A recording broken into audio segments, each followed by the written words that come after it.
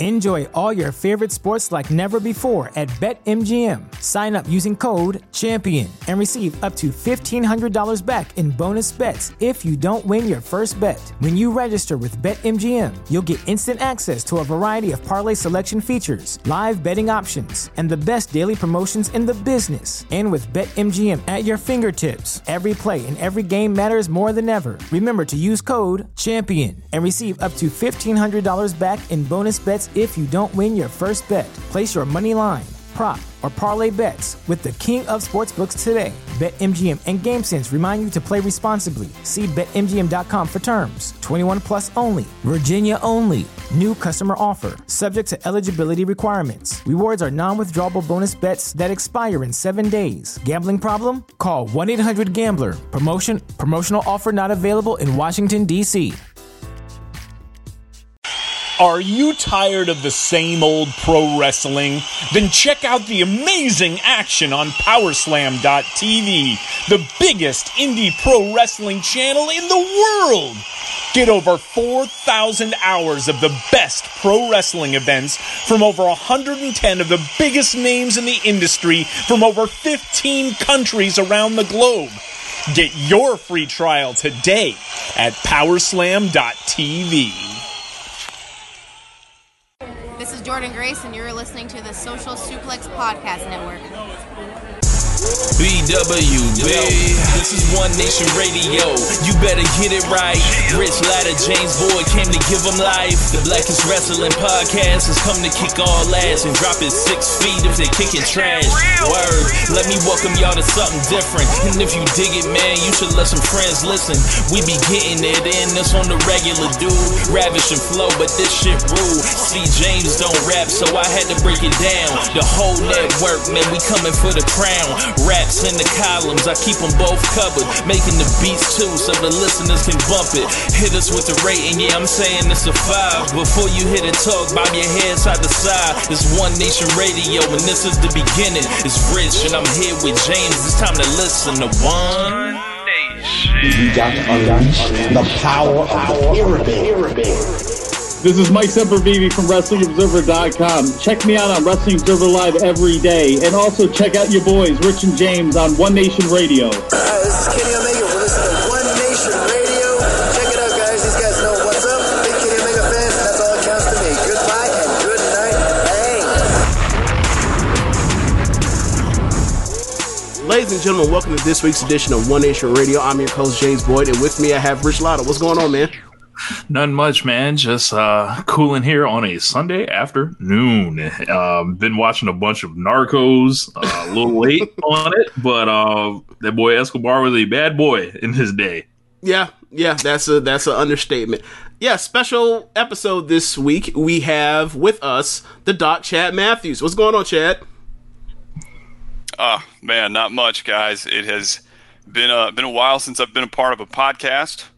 I gave myself a 6-month referendum, if you will, at the beginning of the year. I'm not allowed to go back on any podcasts until 6 months has passed since my retirement, so I would not be apt to pull another Terry Funk and come back again. So it is a pleasure to be back here. It has been 6 months. The month of July opened up my ability to get back in the game. So it's great to talk to you guys. It's been a while. See if I'm rusty. Chad's gonna message us after the show and be like, "I think that was it, man. I think that was it." And then we're gonna be like, "Come on, Chad. You know you got one more in you. You still got it. It's in the crowd." The last ride, the Doc Chad Matthews. Yeah. Why not? Like, talking about like a abusive relationship. Or not abusive, that's too strong. Toxic is the relationship word. I don't know if you guys have heard the newest news. Apparently there was a hidden episode that is set to premiere or whatever on the network. Yes, apparently it's coming out, the series of the Last Ride, and I assume this is going to be the one where Vince talks him into coming back. You know what this speaks to? Just a blatant disorganization around that this whole entire outfit in that promotion at all times. Creative, and like normally that doesn't get into the production side of things when it comes to release dates for things. But lo and behold, here we are. Yeah. Amazing. Aren't you glad that we don't talk about the main roster WWE like that often, as far as we've kind of stayed away from disorganized, booking. But anyway, yeah. So before we get into anything, though, we will be talking about Dominion at a later date. Right. Thank you. I've seen the main event. James has not. Chad has not. But we will be back, and I will be on Keeping It Strong Style this week. So do not miss my appearance there and that conversation. Yeah, if it goes a certain way, I think I might have to just hop into for at least the main event. We'll see though. I'm just gonna make it let it know, and then listen to the podcast. I guess James will be joining us probably. We'll see. But yeah, last week we talked about the first week of Great American Bash versus Fyter Fest, and now we're at week 2. Chad, I haven't heard from you on, the world hasn't heard from you on, what you think of so far this whole Midsummer Clash of the Champion versus Clash of the Champion type thing. So what would be your thoughts, last week and also coming into this week? Well, I will say I'm not a regular NXT viewer. I've not been able to kind of get myself out of the mode of being a takeover only type NXT viewer as I was for so long. But Great American Bash, certainly the headline, the title of the show, going into that WWE vault, so to speak, from all the trademarks they inherited through the WCW purchase. Great American Bash caught my attention. Keith Lee versus Adam Cole caught my attention. And to be honest, if there's any sort of special edition of a wrestling show right now, with the absence of most of the other things I would be watching these days, I'm all about it. So I thought night 1 of Great American Bash was really enjoyable. I listened to your show last week. I was more with Rich on the overall presentation of the Great American Bash. The Io Shirai Sasha Banks main event I thought was a really good TV match. I'd love to see more juice behind that in the future. I thought Fyter Fest was really enjoyable. I'm a lot more invested in AEW, admittedly, so Fyter Fest night 1 was something I'd look forward to for quite a while. I thought that the things I wanted to be absolutely amazing, Fyter Fest night 1 really didn't give me that, but I still thoroughly enjoyed it. I thought, quite frankly, even though NXT won the ratings battle that night, I thought the AEW was the superior show. So going into night 2 for both, I certainly thought that NXT had a great chance to take it to another level if they could complement what I thought was going to be a great main event. But AEW, I thought going into it, the card, even without Brian Cage versus Jon Moxley, just looked really intriguing to me. And I thought, honestly, I thought kind of AEW yet again, despite losing the ratings battle, won the quality war. So. Yeah, I mostly agree with that. I think that, in a weird way, that just the overall quality of, there is no bottom, there is no Dexter Lumis versus Roddy Strong on AEW. There's nothing that's just 16 minutes of just I don't want to watch this. But yeah, I think that, especially going into week 2 with AEW, I feel like night 2 kicked night 1's ass, to be quite honest with you. Rich? Yeah, Fyter Fest night 2, that was on par, in my estimation, with some of the best Wednesday shows that they've done, there with the Atlanta episode or the Kansas City episode. Those ones are famous for the cage match and Lucha Bros and Kenny and Hangman, and also the Iron Man match in the Kansas City one. And this one was just from top to bottom, it was super main event, awesome tag defenses. You had, I think, Archer and Joe Janela carving out nice pieces of real estate. You have one of the best cable TV matches you'll ever see in the 8-man, a borderline classic, I would say. And the wait, you have to be 5 stars to get a classic. Well, yeah. Okay, I'll go with this. I misspoke. I gave it 5 stars, and I'm saying it with my chest. And it flat out had one of the greatest spots I've ever seen in my life. I've never seen a Canadian Destroyer to the outside of the ring, over the top rope, onto a crowd of people. I was just, just mind blown. But yeah, I didn't catch NXT though. Shocker, right? Yeah. Oh yeah, gotcha. Okay. Yeah, I thought that night 2 of but night two, Night 2 felt like my fault. Night 2 felt like what I was excited about going into the shows. Because I was high and jazzed up on the Fyter Fest card on paper. I was like, man, this shit is going to be great. Like, in a way that I didn't necessarily feel going into Double or Nothing. It just happened to work out.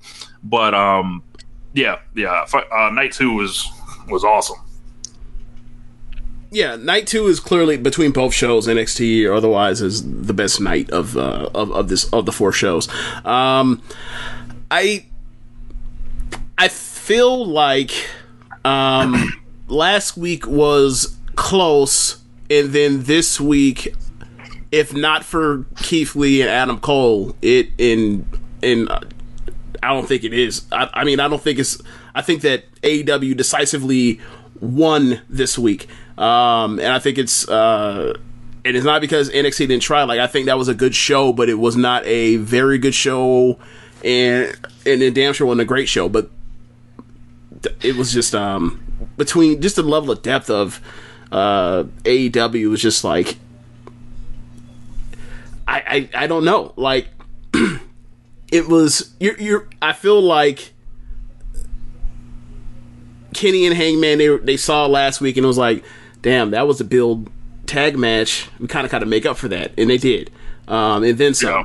And then the match you said, you're debating about whether it's classic. Like, I know for me personally, like if it's 4.5 stars, it's a classic for me. Like, just is there. Like, but that match is way over 4.5. Like, or that match is like somewhere between that 4.5, 4 3/4 range, in my opinion. Like 5, I never thought for a second it was 5, but like it is. You feel like I feel like some people think it's 5, but that's how it goes. But I don't know. Where do you want to start with this, Rich? You want to go down, match through match, or just take it match by match and then see what we got going here. So like we opened up with the AEW World Tag Team Championships, and would you believe it, James? Kenny Omega once again the subject on Twitter of what he was doing or not doing as a wrestler at this point.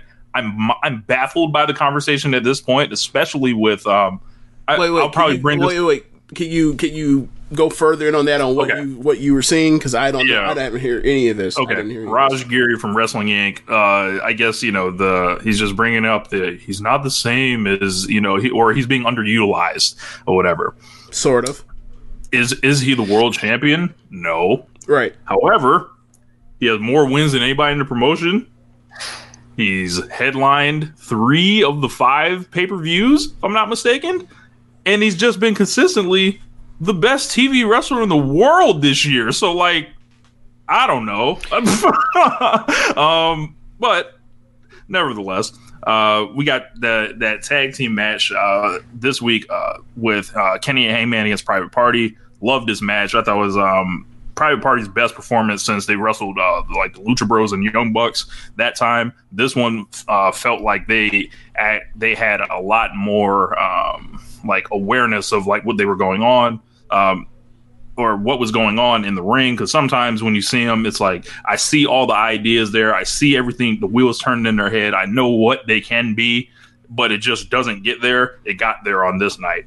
Right. Like, I think the thing with Private Party is they very much have the notes down, and it's all about adding the other stuff, the music, between the notes, right? Like, they can do virtually any flippy move they want or whatever else, but it comes down to how do they piece it together and how do they, emote when they can. Because it's like Isaiah Cassidy, there's a reason why he sets up the hot tag, because he's the one that's actually the guy that can emote and has the charisma, whereas, outright traditional charisma, where Mark Quinn is kind of like, he has a cool to him, right? Aura, if you will, and that's why it works for his hot tags. And I mean, that also fits in probably with the shades. He's probably for all we know behind those shades probably terrified. Eyes as big as saucers. But you never know because that's how they set it up, and that's like how their identity works. We're like as a team, right? But they definitely have to get better at the part where it's like, all right, how do we get from point A to point B to do some of our stuff? How do we tell stories, if you will, without trying to sound like make you want to roll your eyes? So.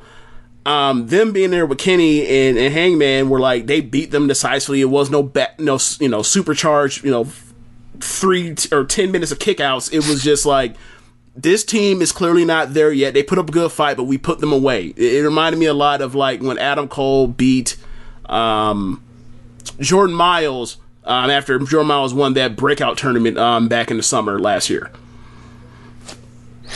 Chad, what were your thoughts on it?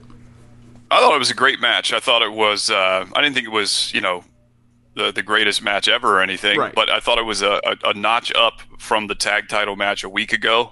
Yeah. Thought it was in that definitive 4-star range. Mm-hmm. I thought that there's a really an advantage in AEW to being in the opening match, to being the guys that get to set the tone. I thought last week in the tag title match with Best Friends, it was like, okay, these guys are expected to carry a main event spot. They got like 19 total minutes from entrances on. I feel like there's an advantage to just being able to be the guys who just go out there at the very beginning of the show and just let loose. I think it's interesting what you said about Private Party growing into the role of being better storytellers. I think some of that will come with time. Right. Just kind of getting more comfortable. We don't know them that well. I mean, they're still relative rookies in the big scheme of things in terms of people we've seen a lot. You get them in a title match where it's just solely about winning. I think that works to their advantage, as opposed to the match like last week with Santana and Ortiz. I mean, some of the beats were there, as you mentioned, in terms of what they can do. I thought the fact that we were looking at an AEW title match this week just naturally boosted it up a little bit, took care of some of the storytelling issues that might have been there in a different type of situation. I thought they really rose to the occasion, though, overall. I thought it was a much more fitting example of what Hangman and Omega can do. And as far as what that guy said on Twitter, I think that stands to reason that there's a lot of benefit of not being on Twitter, which I have not been. I deleted my Twitter account at the beginning of the year. Like, you got to come up with some bullshit to say. So, and that's like, okay, what can I say that will be a hot take that will get some retweets and some likes and some conversation? Apparently it's to say some stuff that doesn't make any sense about Kenny Omega, because that's, that would be a very old school thought process to downgrade what Kenny Omega has been doing just because he's in a tag team division.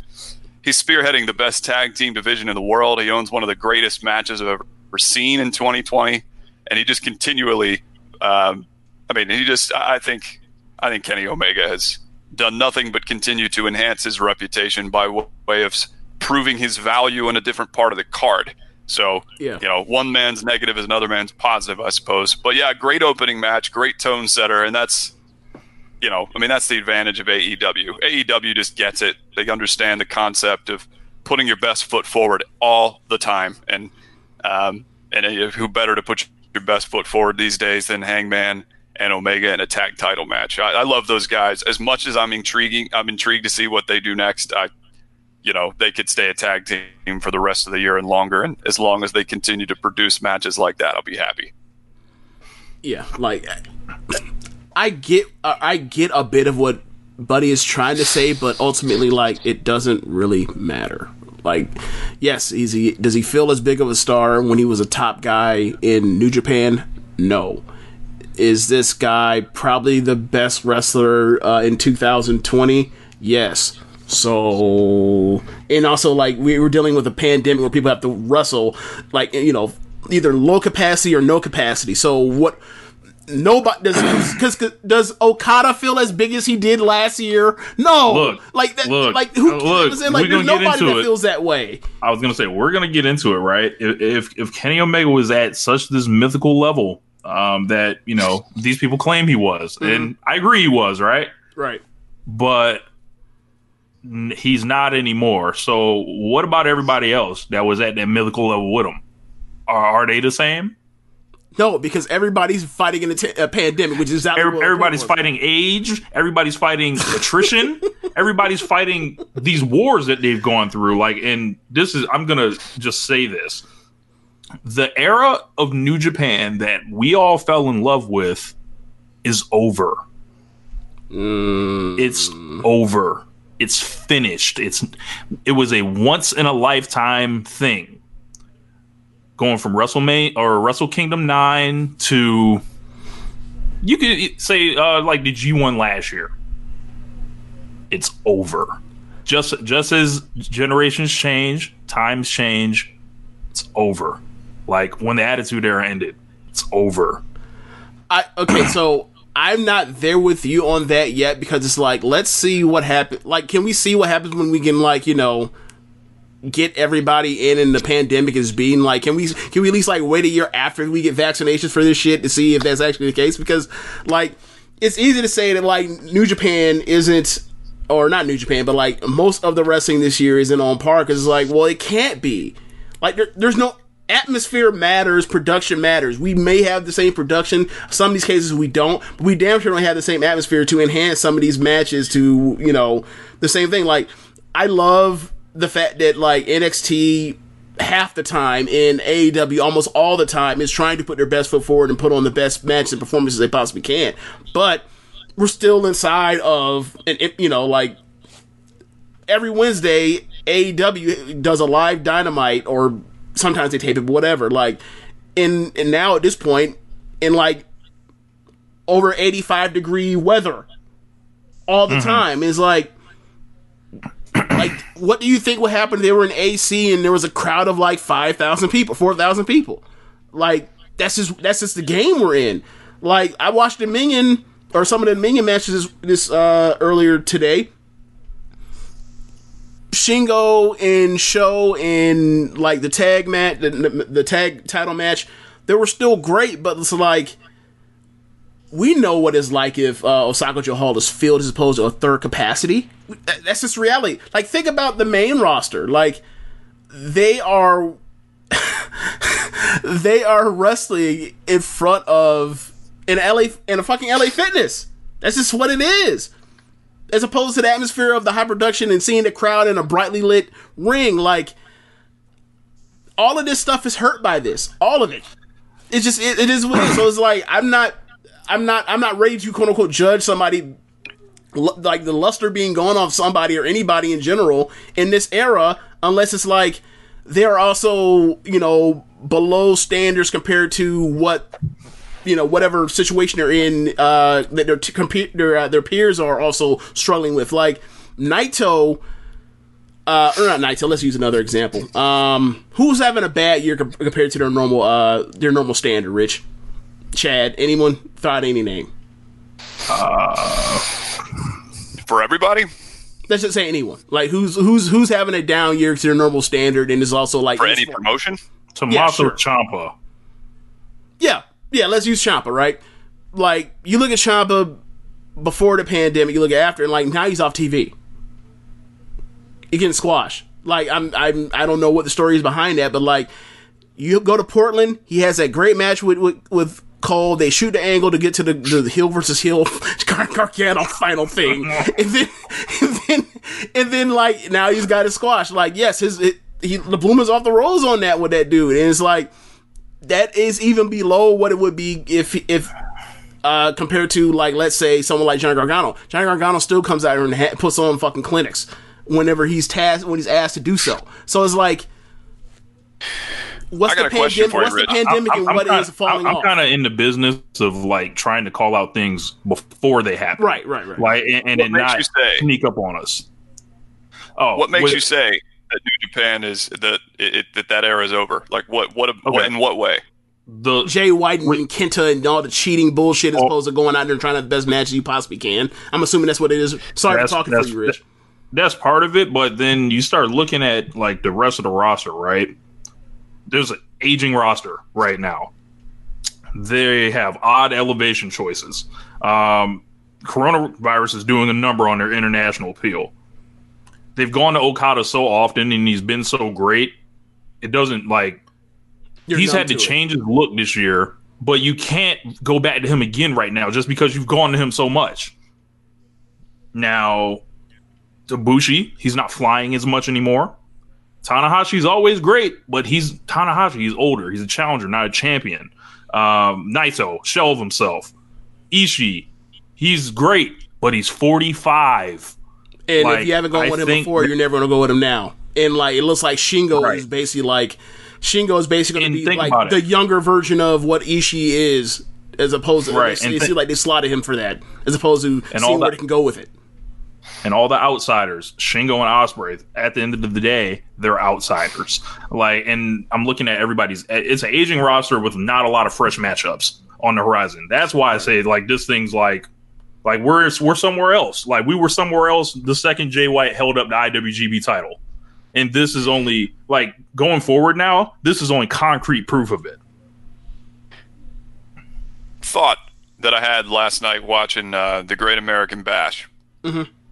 Which 2 nights of Great American Bash, no tag teams, or no tag team champions, no real mention of tag team wrestling. It got me thinking about where NXT is at compared to where it was at its peak, and would it make sense? Kind of steering us back to AEW. Would it kind of make sense to look at AEW as a factor that has contributed to the end of the era that we saw for New Japan? Because I mean, they lose. Not only do they lose their number one American or North American guy, but they've also got a lot of the guys that might have ended up there to give them the boost. Same thing I was thinking about with NXT last night. It's like all the tag teams that would have sort of replenished, because they had that rotating 2 or 3 tag teams at all times in NXT for a long time that kept that tag team division at its peak. And all of a sudden, it's like you just see it. It's just not there anymore. I mean, we're at a TakeOver didn't even have a tag title defense in June. I don't know if that was because of the coronavirus or not. But I mean, it just seems like AEW has sort of risen to the forefront and taken a lot of the guys that would have gone into the NXT or New Japan pipelines that could have replenished the talent loss. And so, I mean, is that a factor in all this? AEW essentially in creating another competitive? I mean, they've basically gone from, not even in the conversation at the beginning of 2019 to what I would feel to be the worldwide number 2 in the blink of an eye. So you basically have this company that, maybe Brian Cage goes to NXT instead of going to AEW, or maybe, somebody like, obviously like a Lance Archer, maybe he would have, kept in New Japan, rising the ranks. I mean, he's an older guy too, but just, I get just spitballing there. So, I mean, because otherwise it never really hit me that New Japan had sort of completely gone away from the era, because I guess maybe because Wrestle Kingdom this year was such a historic type thing.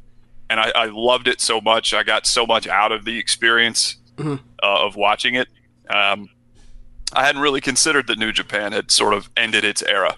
But I definitely feel like NXT has ended it.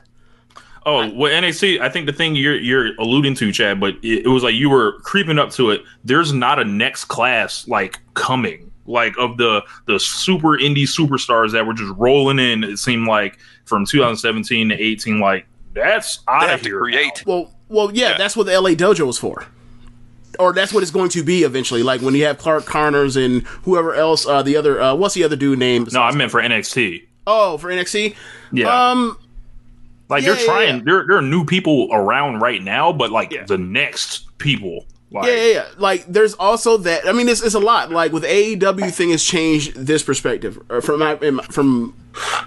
I guess like it has hurt. Yes, it has hurt both NXT and also New Japan. But I think New Japan is better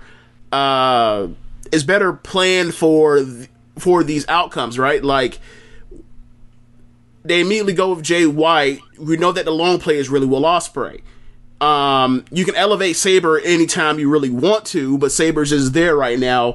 And then you also have the Shibata's boys, as I like to call them. So they'll be fine, and you have someone like Master Wato coming in, and Master Wato, that's a terrible gimmick or whatever else, but the boy can wrestle. So they have that. On the NXT side, I think a lot of it's definitely hurting them more than New Japan. And then also, like, with the restrictions, like, you mentioned that there was no tag match in your house, and like, well, they immediately broke up the status quo they had with Riddle as a tag team to move Riddle onto the main roster, and that was the catalyst of that was Pete Dunne can get into the country.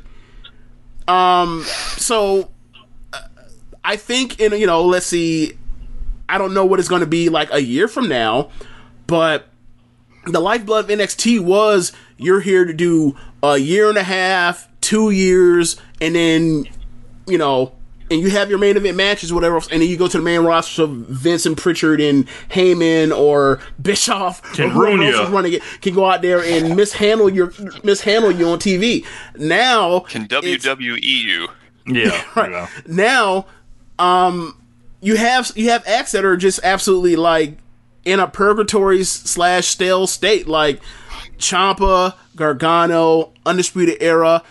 Like the next person, we do have Keith Lee as champion. Like him, it should be him and Matt Riddle's time in theory, but Matt Riddle got moved up too early. Garza was another person that should have been a part of this coming class. They immediately yanked him out of here. Their tag division went to hell last year once they Raw Raiders win the titles and then don't do a job on the way out. Right. Well, they got pulled. Well, think about it. They won the titles. They defend them one time. They come up to Raw, and then they come up to Raw and get pulled off. Like that clearly wasn't the original plan. Like something got accelerated with that, and to further to exacerbate that problem, Street Profits win the damn titles immediately, and then they immediately moved them to the main roster. So there's something that's going on with some of these main roster call-ups, because check this out.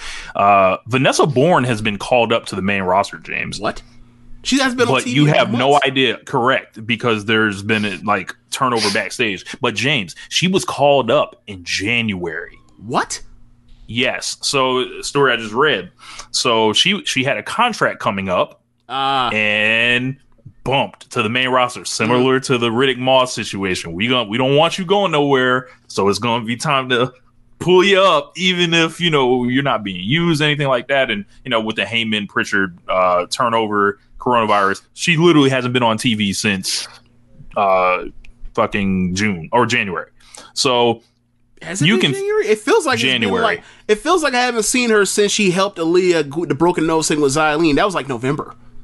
Right. So she got the call up in January. Let's just say that, and we still haven't seen her. Gotcha. So if that happened with Vanessa Bourne, that just makes my mind start. Me, I'm trying to always just think a step ahead of something. They see these people that are either going to have contracts coming up soon.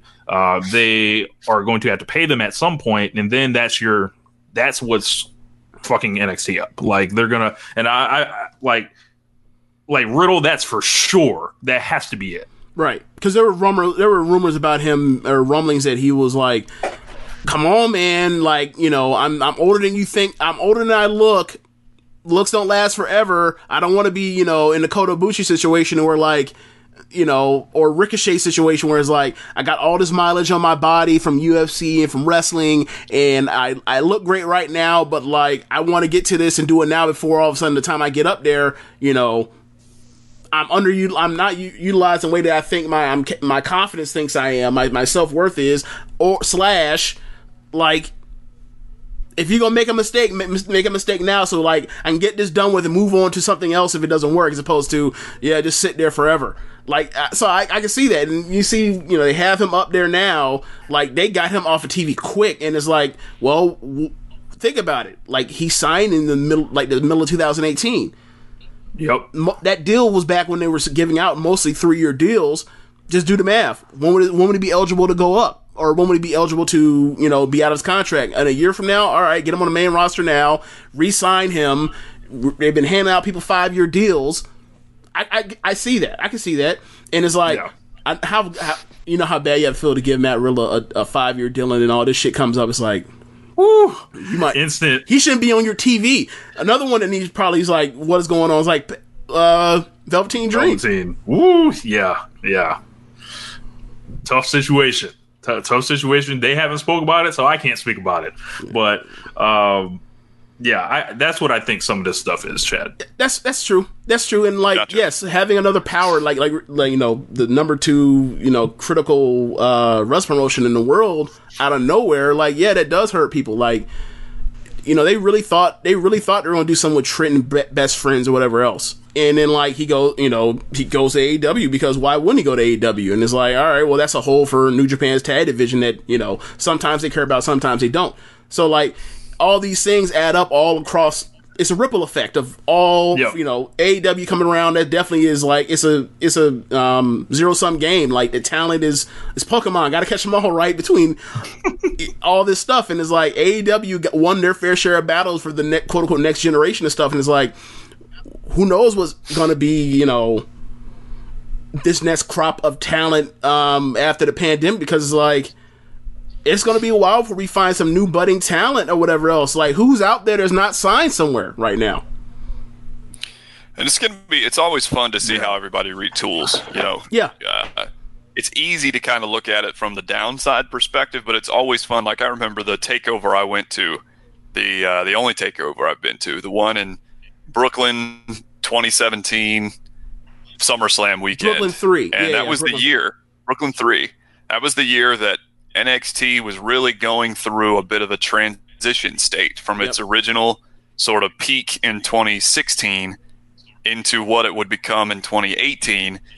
And in the moment in 2017 at that show, if you would have asked me to predict that Johnny Gargano would go on to become like the best NXT star ever by way of all the things he's done, the takeover matches, the classics, he's like Mr. NXT. I don't know that I would have been able to predict that even 6 months prior to the start of the run that shaped that.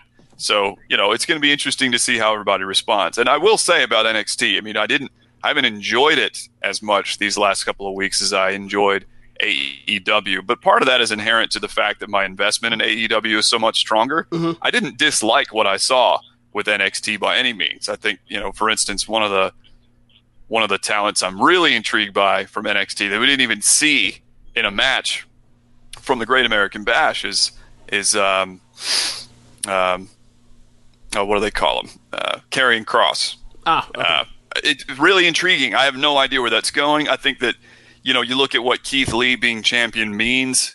I think that's awesome. I think that you saw kind of this trend of introducing some of these bigger guys into the headlining fold, perhaps, or guys that could be moved up to that level, because I've not really been all that enthused by what I've seen with Keith Lee from working with smaller guys. I've loved watching him work big guys, but against Gargano, against Cole, those matches were good. They were really good. In the Gargano match's case, I'd say it was great, but I wasn't blown away by either of them. I want to see this guy doing crazy stuff with guys that are closer to his size. And so elevating guys like that just to match who's the guy on top right now will be interesting for NXT, I think.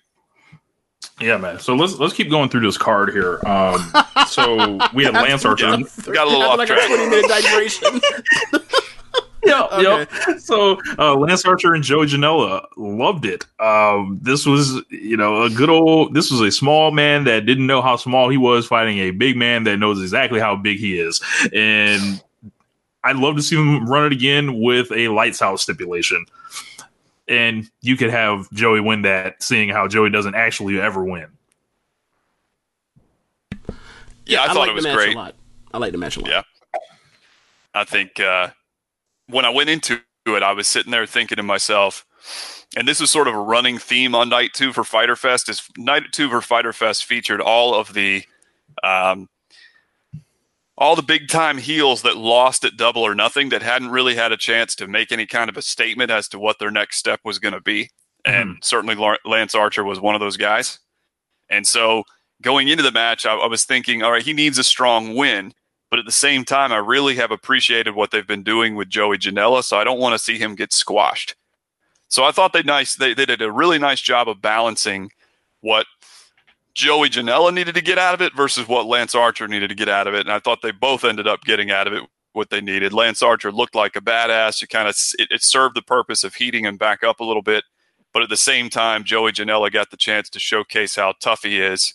And, Joey Janela is in an interesting spot right now, and so is Lance Archer. So it's kind of interesting to me to think about what might the next step be for these guys. But in a moment, this was a match that set them up both well for whatever that next step could be. No doubt.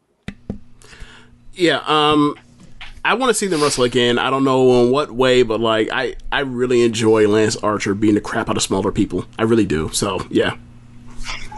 It's fun. It's so fun to watch him just beat the hell out of smaller dudes. It really is. So Darby played a video. He said he's been out for a month, but he hasn't forgot about Brian Cage. And then he did a coffin drop off of a tall platform into a foam pit. So Darby don't give a damn Allen continues. I don't know if you know who Travis Pastrana is, but Travis Pastrana is basically like the Tony Hawk of motocross. Okay. So like that was the dude he was out there with. Like, oh, okay. He also too is a thrill seeker. Like he does more than just the motocross. He also does like what is it, the dirt truck racing or whatever else. Like he also is an adrenaline junkie, and they'll both are going to probably get themselves killed at some point. But yeah. So that Darby segment seemed to play right into the next one, where Taz and Brian Cage come to the ring with a black bag. And then Taz comes out. He says, what was in this bag was something that he created years ago with his blood, his sweat, and the tears. And he pulls out the Fuck the World Championship. He says no promotion has ever recognized this title, but fans around the world know that whoever holds this title is the baddest son of a bitch on the planet. And Cage is no longer uncrowned because Moxley's running from him. And he's the new FTW champion. I feel like down the road we're getting Darby Allin versus Brian Cage for the FTW division championship. Yeah, he's definitely in the FTW division. Like him, Janela, Kenny's crazy ass. Kenny would be in the RVD range and be like, he could do anything, but why is he doing this? He's like, yeah, I love this so much, and we always. After this segment, I tweeted in all caps, best non-wrestler, send it to Dave now. Yeah. And I've been talking about this for like maybe 2-3 weeks now. Like I love every bit about every single part of any interaction or any moment with Moxley, Cage, and Taz, and this is another example. Like they're knocking out the park, and me and Rich talk about this a lot on this show. Is like, do you want people to get over, or are you just saying you want people to get over? And a lot of that comes down to like, are you pushing new stars? Are you trying to optimize everybody to their fullest potential and with presentation and storytelling to build to these moments, or are you just talking about it? And like he went in the bag and literally handed it down. He literally handed down everything he had. Taz, the hand him. I was like, I love this. This is just like, if I don't know. I'm trying to think of other examples of this sort of thing, but it's like it's passing the torch more or less. It's proverbially passing the torch. Like when we talked about back in the 1990 WrestleMania 6, when like Hogan literally hands the belt to Ultimate Warrior, is like, yes. Put him over. He is the ace now, whatever else. Like, that's what we're talking about. These sorts of things that, like, are defining moments of, like, okay, this person reached this milestone. Like, achievement unlocked. I loved it. No, Brian Cage is your guy, famously, Chad, and a favorite of mine as well. What have you made of? Yeah, what have you made of his introduction into the promotion and this segment here, and the FTW belt just coming out of nowhere? Generally speaking, I think they've handled Brian Cage perfectly. I think that what Taz has done the last 2 weeks for the Brian Cage versus Jon Moxley match took a match that I would already say was probably number 2 or 3 on my most anticipated matches of 2020 list. The first one, by the way, number 1 on that list was the tag title match from Revolution. Number 2 on that list was Okada and Omega. Or not Okada and Omega, Okada and Ibushi at Wrestle Kingdom. So Brian Cage versus Jon Moxley's number 3, I would say, for me. And I think I can't wait to watch that match. I mean, it's one of those matches that I can't wait to see how it looks. I can't wait to see how it plays out.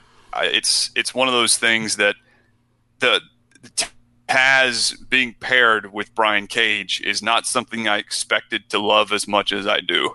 And you know, the FTW title thing, I mean, that's fine. I mean, I wouldn't say I loved it as much as you guys did, but I did. I liked it enough to it added that much more fuel to the fire for Cage versus Moxley, which, you know, I'm very, very excited about that. I can't wait to see it. I'd be curious to get you guys' thoughts on how you think that's actually going to play out and what you think Brian Cage's immediate ceiling is in 2020. Because I feel like with the way they've handled this guy, I've gotten out of the mode necessarily of outside of my brief interactions with Rich on Facebook chats this year. I don't really talk a whole lot about what's going on in my head with pro wrestling, what might happen, and so on and so forth, like I did when I was in podcasting mode for 6 years. So, I mean, it's kind of a weird sort of dynamic. I mean, I look at it from afar and I think, you know, this guy's they've pushed this guy into a mode where if he's one of the top 5 guys for the rest of the year for AEW, I wouldn't be surprised. I also wouldn't be surprised if he lost and ended up being more like in a Lance Archer type position the following week after Fight for the Fallen. So tons of enthusiasm going into next week. Taz fuels the fire this week. I'll leave it at that. I think you could fully put it on. Like with Taz, like that act being that strong, and you're kind of in the position right now to where you can shake things up. You can always do a rematch. You can, if there's a situation that arises where it's like, hey, have your best match possible, and then like, I know you can't necessarily line these things up, like switch the title, like go out there and show us why you're the champion or should be the champion. Like, because like, I mean, Moxley can be the champion, like nothing changes, nothing, like that's kind of the expected path. Right. But I think if you want to shake some stuff up, I think if you want to put them over as a serious, real deal act, and also kind of use it to. I remember a couple weeks ago when Abaddon had the big debut, or Anna Jay had the big debut, and you were like, "Oh yeah, this is just going to be the big babyface thing," and you know whatever. And then Abaddon comes out and destroys her, and it's like, "Oh shit!" They dumped it on everyone's head. Brian Cage winning would be dumping everything on his head, and we know he can wrestle, and he has the talker to do whatever. I'm talking myself into it, kind of. Okay, so the second for me when I heard that this match is being delayed and they moved it to, you know, a third week and made it, you know, the Fight for the Fallen main event, I thought to myself, Tony Khan's nicer to me, because as good as I think this feud has been, I would have delayed this shit all the way to all out. Or all in, whatever the hell it's called. One of the alls. So that's how much I love this program. I think it's too soon to move on from Moxley, because Moxley has been so good with it. And I don't think, and honestly, like, I think it's one of those situations where if we have Cage win it immediately, then you're at a point where you're like, okay, so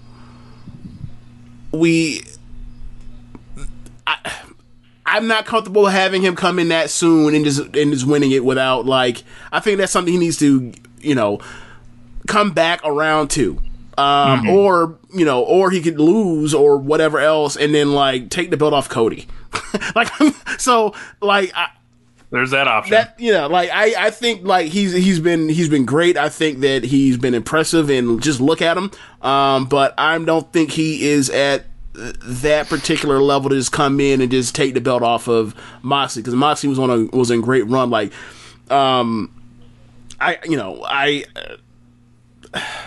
if I was going to pick a wrestler of the year based off quality of segment per segment television, whether it's matches or promos, like, Moxley would be super high in the world for me. So I don't know about just putting that on pause for Brian Cage necessarily in that way. But like, I do love, and I think, you know, Taz and Moxley, basically arguing over who's the toughest, meanest prick is like, I love this. This is why I love this feud, is like what Moxley brings to it with Taz, and Taz like taking what, in a way, what Jake the Snake Roberts is doing with Archer, and is doing more to like make it more about Cage than it is about like what happened with Jake Snake Roberts. Roberts is doing a lot of it, especially early on, was like he's more getting himself over the end over Archer. Like Taz ain't doing none of that. Taz handing over his fucking ECW belt to this man.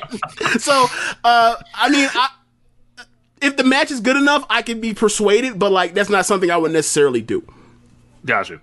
The only way I would see it, from the moment Brian Cage showed up and won that ladder match, my thought was, once the match was announced for Fyter Fest, it was, what if they took, in this age where it's kind of hard to put together a heated program because you don't have the crowd there to really kind of give you the juice. What if they heat up that program to make it more of a factor for All Out? They did a title change, and then they just title changed it back at All Out. Okay. I mean, I don't like a lot of title changes, but I think honestly with Moxley, Rich and I have kind of talked about it in Facebook chats, and I've not really gotten the impression that there's any immediate thought process that the successor to Jon Moxley is on the horizon is anytime soon. So if you did that, then you would make Brian Cage, for the foreseeable future, you'd basically give him enough emphasis to do whatever you wanted with him for the next year, and it'd be a big deal. While at the same time, kind of giving the All Out main event world title match something more than it maybe would have had otherwise. I mean, a lot of that obviously boils down to what are they going to do for the All Out world title match. But I think it's an intriguing possibility. Quick question for you guys, and I don't want to belabor the point, but not having been as dialed in to the internet as I used to be, and just having a couple of conversations with more casual wrestling fans, is the general consensus that Jon Moxley is where he's supposed to be? What do you mean by where he's supposed to be? Like in the role that he's in, he's supposed to be the guy kind of carrying the company in the babyface role? I feel like he's done a great job with it. I never thought necessarily he needed to be the quote unquote ace of a promotion. I just wanted him to do interesting things. He hit the ground running the second guy at WWE. He immediately started doing all of that, and he's been doing nothing but that ever since. But so for me, like, I never really envisioned it to even think about that. But like, I think he's done a very good job with what he's been tasked with so far. Yeah, I think he's on his own little island. I wouldn't consider the company like being built around him right now. But as James said, like everything he's done has been like awesome. So it's almost like, well, he's the champion. Like he has a belt, but there is another champion here that they're trying to, give defenses every week and make you think about. And I think what happens with a lot of that is, he had the coronavirus in his house too. So it was tough for him to get to a lot of these shows. So, and, so like, it's kind of weird because I think, the pandemic has kind of hit his title reign a little bit harder than, anyone else I can think of. Cause like, he has to go 30 minutes with Jake Hager. Oh yeah. Like, come on, man. Or not sucks, but was like very substandard. He's completely absent from the Atlanta shows in QT's gym, so he's not there. He's in and out of some of these shows lately, so I think it may just be a fact he hasn't been around. But when he has been around, he's been awesome. Gotcha. Yeah, I'm generally of the opinion that he's right where he needs to be. This is always the place I sort of envisioned him being at. I was happy with the title change when it took place. I'm glad he's the champion. I don't see any immediate reason to take the title off of him, but the two conversations I've had about Jon Moxley outside of this one were not exactly glowingly positive in regards to Jon Moxley as the top guy. So not dialed in as much to what everyone else's opinion is. I did finish it. Oh God. Well, that was one of them. Yeah, that definitely was one. I think the thing for me is like, all right, if you were to ask me best TV programs of the year, like main roster, NXT, AEW, if you're like, I feel like Moxley versus Inner Circle / Jericho and what we're doing right now with him and Cage are like, those are 2 of the top 10 at the very least. So it's like, absolutely. What more do you want from him? Do you want him to walk on water? Like, he's doing excellent TV work. He comes out here and like, yes, I don't think he's hit a Randy Orton telling Beth Phoenix that like I love Edge more than you as a heel, and then like calling her a bitch so that she kicks him in the gut and he can retaliate. I don't think he's got a promo like that, or like the Ellis Island Cody promo, but he keeps hitting these stand-up doubles every time he gets on the mic, and it's like, I love this. They hand him the mic often. He goes out there. He's wildly successful every single time. I feel like he keeps seeing these doubles. Eventually, he's going to hit one 500 feet. So it's like, I love what he's doing right now. But it's not like he's striking out, grounding out, anything.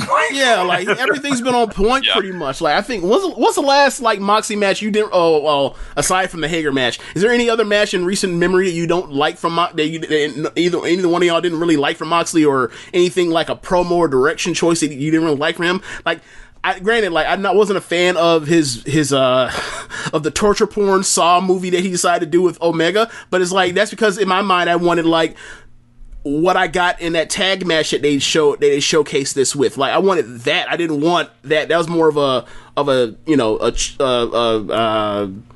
artistic choice than me disliking it. Yeah. I would say the one match I'm not super high on, just since you asked the question. I mean, there's nothing that he's done that I didn't like that I completely disliked. Mm-hmm. The one I really wasn't. It's actually, what I've interestingly enough found with my ratings for matches this year is pretty much everything that I have put a rating on, Dave Meltzer has given the exact same rating. The Moxley and Jericho match to me was a little underwhelming. Like, I loved the way it ended, and I was glad that they had the title change, but I felt like for the main event of an AEW pay-per-view, I wanted more. But I mean, outside of that, I mean, I thought he bounced back really nicely with the Double or Nothing match that came out of nowhere with Brody Lee. I thought I loved that match with Kenny Omega last year. I think the body of work speaks for itself. Not everything's going to hit. I've never thought he had particularly good chemistry with Jericho going back to the WWE days. So I felt like what they did in AEW was kind of similar to what they did in WWE. It just was okay. It was very, and not to say it was just okay. It was very good. It just curious. What did you more of a 3 3/4 star match? That's exactly what I gave it. I'm looking through my match ratings, and that's what I gave it too. So I was like, okay, yeah. So we're all on the same page. Okay. Yeah. So anyway, next, maybe we agree too much. I finished it all. So Butcher and the Blade and Pentagon and Ray Phoenix against the Young Bucks and FTR. This was incredible. This was Rich Latta's Pro Wrestling. This was just this was like tag team Nirvana. One can say one of the best TV matches you'll ever see. Yeah. Bucks and FTR, a well-oiled unit for most of the match. Butcher and the Blade just playing their roles like to a fucking T. Love those guys. And then the reintroduction of the Lucha Brothers, like with them getting the win at the end, but just so many great spots all over this match. I talked about it earlier, but that Super Canadian Destroyer over the top rope, never seen anything like that. Phoenix is a madman. Nick Jackson is like, he doesn't care. When those two in there with each other is just magic. And it seems like we're getting, a little bit further kind of notes. Like, I've heard people describe this as like, as far as the Bucks and FTR is like, of course they couldn't win together. Like, they're too diametrically like, there's too many differences, but they work together really well in the match, obviously. And next week we got FTR and the Lucha Brothers. Yeah, like the idea. I think the idea is to work for, or from my perspective, I'm sure Sam will talk about this. Is I think what they're going to go with is that like they arrive at a lot of the same conclusions, the Young Bucks and also FTR, through different ways. Like, they both do stuff, pile drivers or whatever else, but like one team is literally Tully and Arm, and this other team is white guys doing lucha. So it's like that is the rub there, and that's what it'll lead to. Is like, I mean, I don't necessarily think they're going to go like full Tanahashi and Omega, but like they could. Yeah. It's there. Yeah. They've laid down enough breadcrumbs to get to that, come to that way of storytelling if they want to. Yeah, I need to see FTR turn heel to maximize what that can be. Like, I loved the match. I need to see FTR go full on into the mode that they were in as the Revival, and right. Be, because I mean, part of the fun with those guys was always how are they going to figure out a way to cheat? Yes, the babyface tag team. Yes, I mean, I guess they can do that in their current role of playing the tweeners. And frankly, I'm good with it because I have full faith in Tony Khan and the EVPs to put together a really well hyped program between FTR and the Young Bucks. This added way more to whatever that eventually becomes than I thought it would be. Like, I thought it was going to go the traditional route of hyping up a lot of tension between the two, and the fact that they even did go down the road of having a miscue lead to one super kicking the other, and they're all just cool with it afterwards. I like the slow burn I'm getting the impression of here. I like the idea of them really holding off on this for a while, because I think so highly of Omega and Page as the tag team champions that I would be fully invested in FTR versus the Young Bucks not actually happening until late in the year. And All Out coming up, not 7-8 weeks from now. I mean, that being a tag title match with FTR going up against Omega and Page. And so, but in the interim, one of my favorite things that happened in the match was the Lucha Bros getting the win, because I thought, those guys really needed something to get them back in the fold and make a statement. I'll be really intrigued to see how the match next week plays out, if there's going to be any sort of interference-laden stuff toward the finish that might actually lead to the Lucha Bros winning again. But I mean, we'll see. We'll see. I mean, you wouldn't think FTR is going to lose anytime soon, but right. I like the way that AEW tells stories. So I'm kind of I'm on board with whatever they're doing, and this was just one of those scenarios that enhanced my enthusiasm for AEW in general. Like, okay, so I was bad with their names when they were Dash and Dawson in the Revival. I don't know what their names are now, right? But the one Scott Dawson is Dax Harwood. Who's the one with hair? Who's the one that's bald? Dash is Cash. Who? Okay, Cash Wheeler is the one with hair. Thank you. Wheeler is Thank the one with hair. Yeah, okay, my fault. Yeah. So the one with hair, when he started the match and tried to get in a strike/chop battle with Pentagon, I was like, the Pentagon. Yes, the Pentagon. Are you out of your mind? Right? And like, for that to kick that off, and then to go from where they went, and then like you mentioned, like, because everyone talks about the Canadian Destroyer, you forgot the in my opinion was like also not as crazy, but also a crazy spot where like Nick Jackson and Phoenix are in a Greco-Roman knuckle lock by the corner. They both jump to the middle rope, then jump to the top rope, and then Nick hits a avalanche hurricanrana, and I was like, "Yo, this is peak. This is you need to take this shit to your Arena Mexico, my guy." Like, this is ridiculous. So, like, it was awesome. It was I love this. Awesome, obvious cooperation. It's brilliant. Give me all the contrived gymnastic choreography, please. At that point, when they did that, I was like, I need it. I need it. Rich Latta Pro Wrestling at its finest. So when people talk about like storytelling for matches, I'm always like, look, man, you can do whatever you want as long as you set the rules of what the match is going to be. Like, Lucha works for me when they immediately come out at the beginning and they start doing crazy shit, because I know now that, like, that's what we're going with, right? That's anything's possible. Once they broke that out, it's okay for them to break out their Canadians, the alley-oop Canadian destroyer on the top of a crowd of people. Like, anything's possible now. If they started flying, it'd be okay.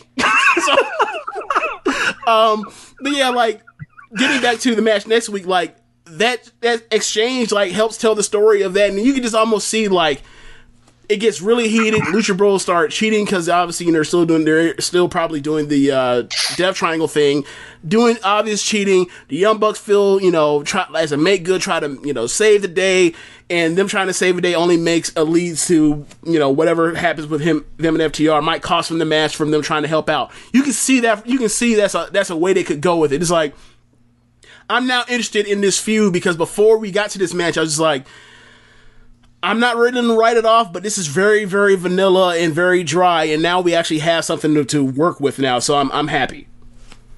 So after that, Alex Marvez was outside, and Big Swole rolled up, and she was served with suspension papers, and the announcers explained that Britt Baker petitioned to have Swole suspended for kidnapping and harassment. And then Big Swole left. Big Swole was upset that no one contacted her. She drove 3 hours. Someone could have faxed her. Someone could have, called something. And then she left the building, per se. After that, we got a... so has somebody also been kidnapped / suspended this year or last year in AEW and there was no suspension? Am I mistaken on that? Pac kidnapped Michael Nakazawa. That's right. I asked Tony Khan on Twitter in hopes that he would respond because he is quite responsive. He did not respond. So, justice for Big Swole. Yeah. So, after that, we got Nyla Rose in a squash defeating Kylan King and Kenzie Page, some of the AEW Dark All-Stars. Kylan King is actually a really good worker, but they weren't here to work. They were here to get squished. So now it cuts I thought those were two fans. I thought those were cosplayers. I had never seen those two before in my life. Yeah. Kylan King is solid, and Kenzie Page is like she got solidly. Yeah. So Nyla cut a promo after the match. She said actions speak louder than words, and she said she's gonna say more words. She sees all these great wrestlers in AEW with managers, and most of them have titles. And she says she's gonna have a manager, but she's not ready to say who it is yet. Carlos Sheeta's glaring at her, and then they cut to Penelope Ford, and Penelope's like, "It's not me." And let your mind run wild on what they're doing here. Who is Nyla Rose's manager? Chad. I'm gonna say it's a female. That's all I got. I don't know who. But I'm going with a female. I think a lot of us came to that same conclusion, and then like from there you think of like who are women that are good talkers that AEW has connections with, and you're like, oh, Vicky Guerrero. So there's that. They could do Brandy, but Brandy seems like that you're yo-yoing her what she is from week to, or not week to week, like month to month or every other month now. With she was a baby face, then she was a heel, and dude, I'd be good with that. Now she's a heel again. It's like in the span of like less than a year. I think that's her role though. She's too valuable to just be Dustin's hype girl in the corner. I agree. I think that her value is as a manager. She's been doing a lot of tag matches teaming up with Allie, so they've been doing that for at least a month now. I'm so glad that's on Dark. I never have to watch that. She's not a wrestler. Yeah, put her as a mouthpiece for someone. I think that works well. I don't know. I'm feeling like it's Vicky Guerrero, and I don't. Yeah, I think the same. I don't know how I feel about that. I'm not super excited about that because she's a one-note player essentially. She's like a we've seen that note a lot. Yeah, and we see that. Like the there are tiers of managers, right? Like back in the 80s, it was like, the Bobby Heenan level managers, like the main event guys, the Bobby Heenan types, and then Jimmy Hart, and then JJ Mr. Dillon types. Wow, I If Sensational Sherry were alive, she'd be perfect. Yeah, she would be perfect. I thought you were going to say Paul Jones at some point, talking about like I was going to get the number one Paul Jones, but it's like the manager hierarchy. I wonder if they're going to give Nyla, like, they should have. I'm gonna just say it. They should have Taz manage Nyla too. That'd be good. I got Nyla Rose on one side. I got Brian Cage on the other. What's up? That'd be good. Can we do a revival of the Four Horsemen, but have Nyla Rose be one of the Four Horsemen and have Tully Blanchard be her manager? Sure. I mean, they don't let Tully talk as much as they should. Tully ain't doing nothing. He might as well. But he's managing Shawn Spears. Tully's not doing anything, so you may as well. I said what I said, and I meant that. I do like the fact that she was the second of the three heels that needed to get heated back up and do something intriguing, because she hadn't really done anything since losing the title, which I don't know how you guys felt, but I was very surprised that she lost the title. So, because I thought she was a good foundational building block. She still is, but this did a good job of overall of kind of starting a conversation about Nyla Rose for the first time in 6 weeks, really. Yeah. So, Brody Lee was in the trainer's room, and he had a hematoma on his body after being, whipped into the railing. Colt Cabana. Colt Cabana, yeah. My fault. Yeah, Colt Cabana, yeah. And that shit looked like, I was like, yo, if that's not like sprayed on, like that shit looked bad. Yeah. Somebody must have done a good job in the makeup department. Like for what it's worth, Alvarez said it was legit, but I'm like, how legit though? Because three cheers to Colt Cabana then. Yeah. Like, I guess my thing really is, if it's that colored. Okay, so I saw a lot of purple. I didn't see any like brown or green, and like I felt like I saw a lot of like purple and like gold. Like, right. I didn't see much, and I didn't see much swelling either. Yeah. So, but who knows? Maybe it's a legit injury, and like they put makeup on it to accentuate the injury. That's what I think. It looked like makeup to me. Right. Yeah. Right. That was my first thought on it. But Mr. Brody Lee, Colt Cabana, and Stu Grayson, who was excellent in this match, took on SCU. Scorpio Sky he didn't get to come out with his new music. James, have you heard his new music yet? No, I have not. Okay, I'll send it to you. It's all right. But yeah, this was another good match here, and the story here was Cabana slowly embracing the Dark Order, winning matches for him. Yeah, winning matches for him. Like, it is funny because like this is the same thing, kind of like it's with Dakota Kai in Raquel Gonzalez, where Raquel Gonzalez is the one that ends up putting people away, and then like she gives a little pat on the back to Dakota to go out there and go get her, go pin the person, go do the easy work. So, right. But yeah, obviously this is a way more important storyline. But if this actually does take, and he's actually in there for an extended period of time, like, what do you think this means for?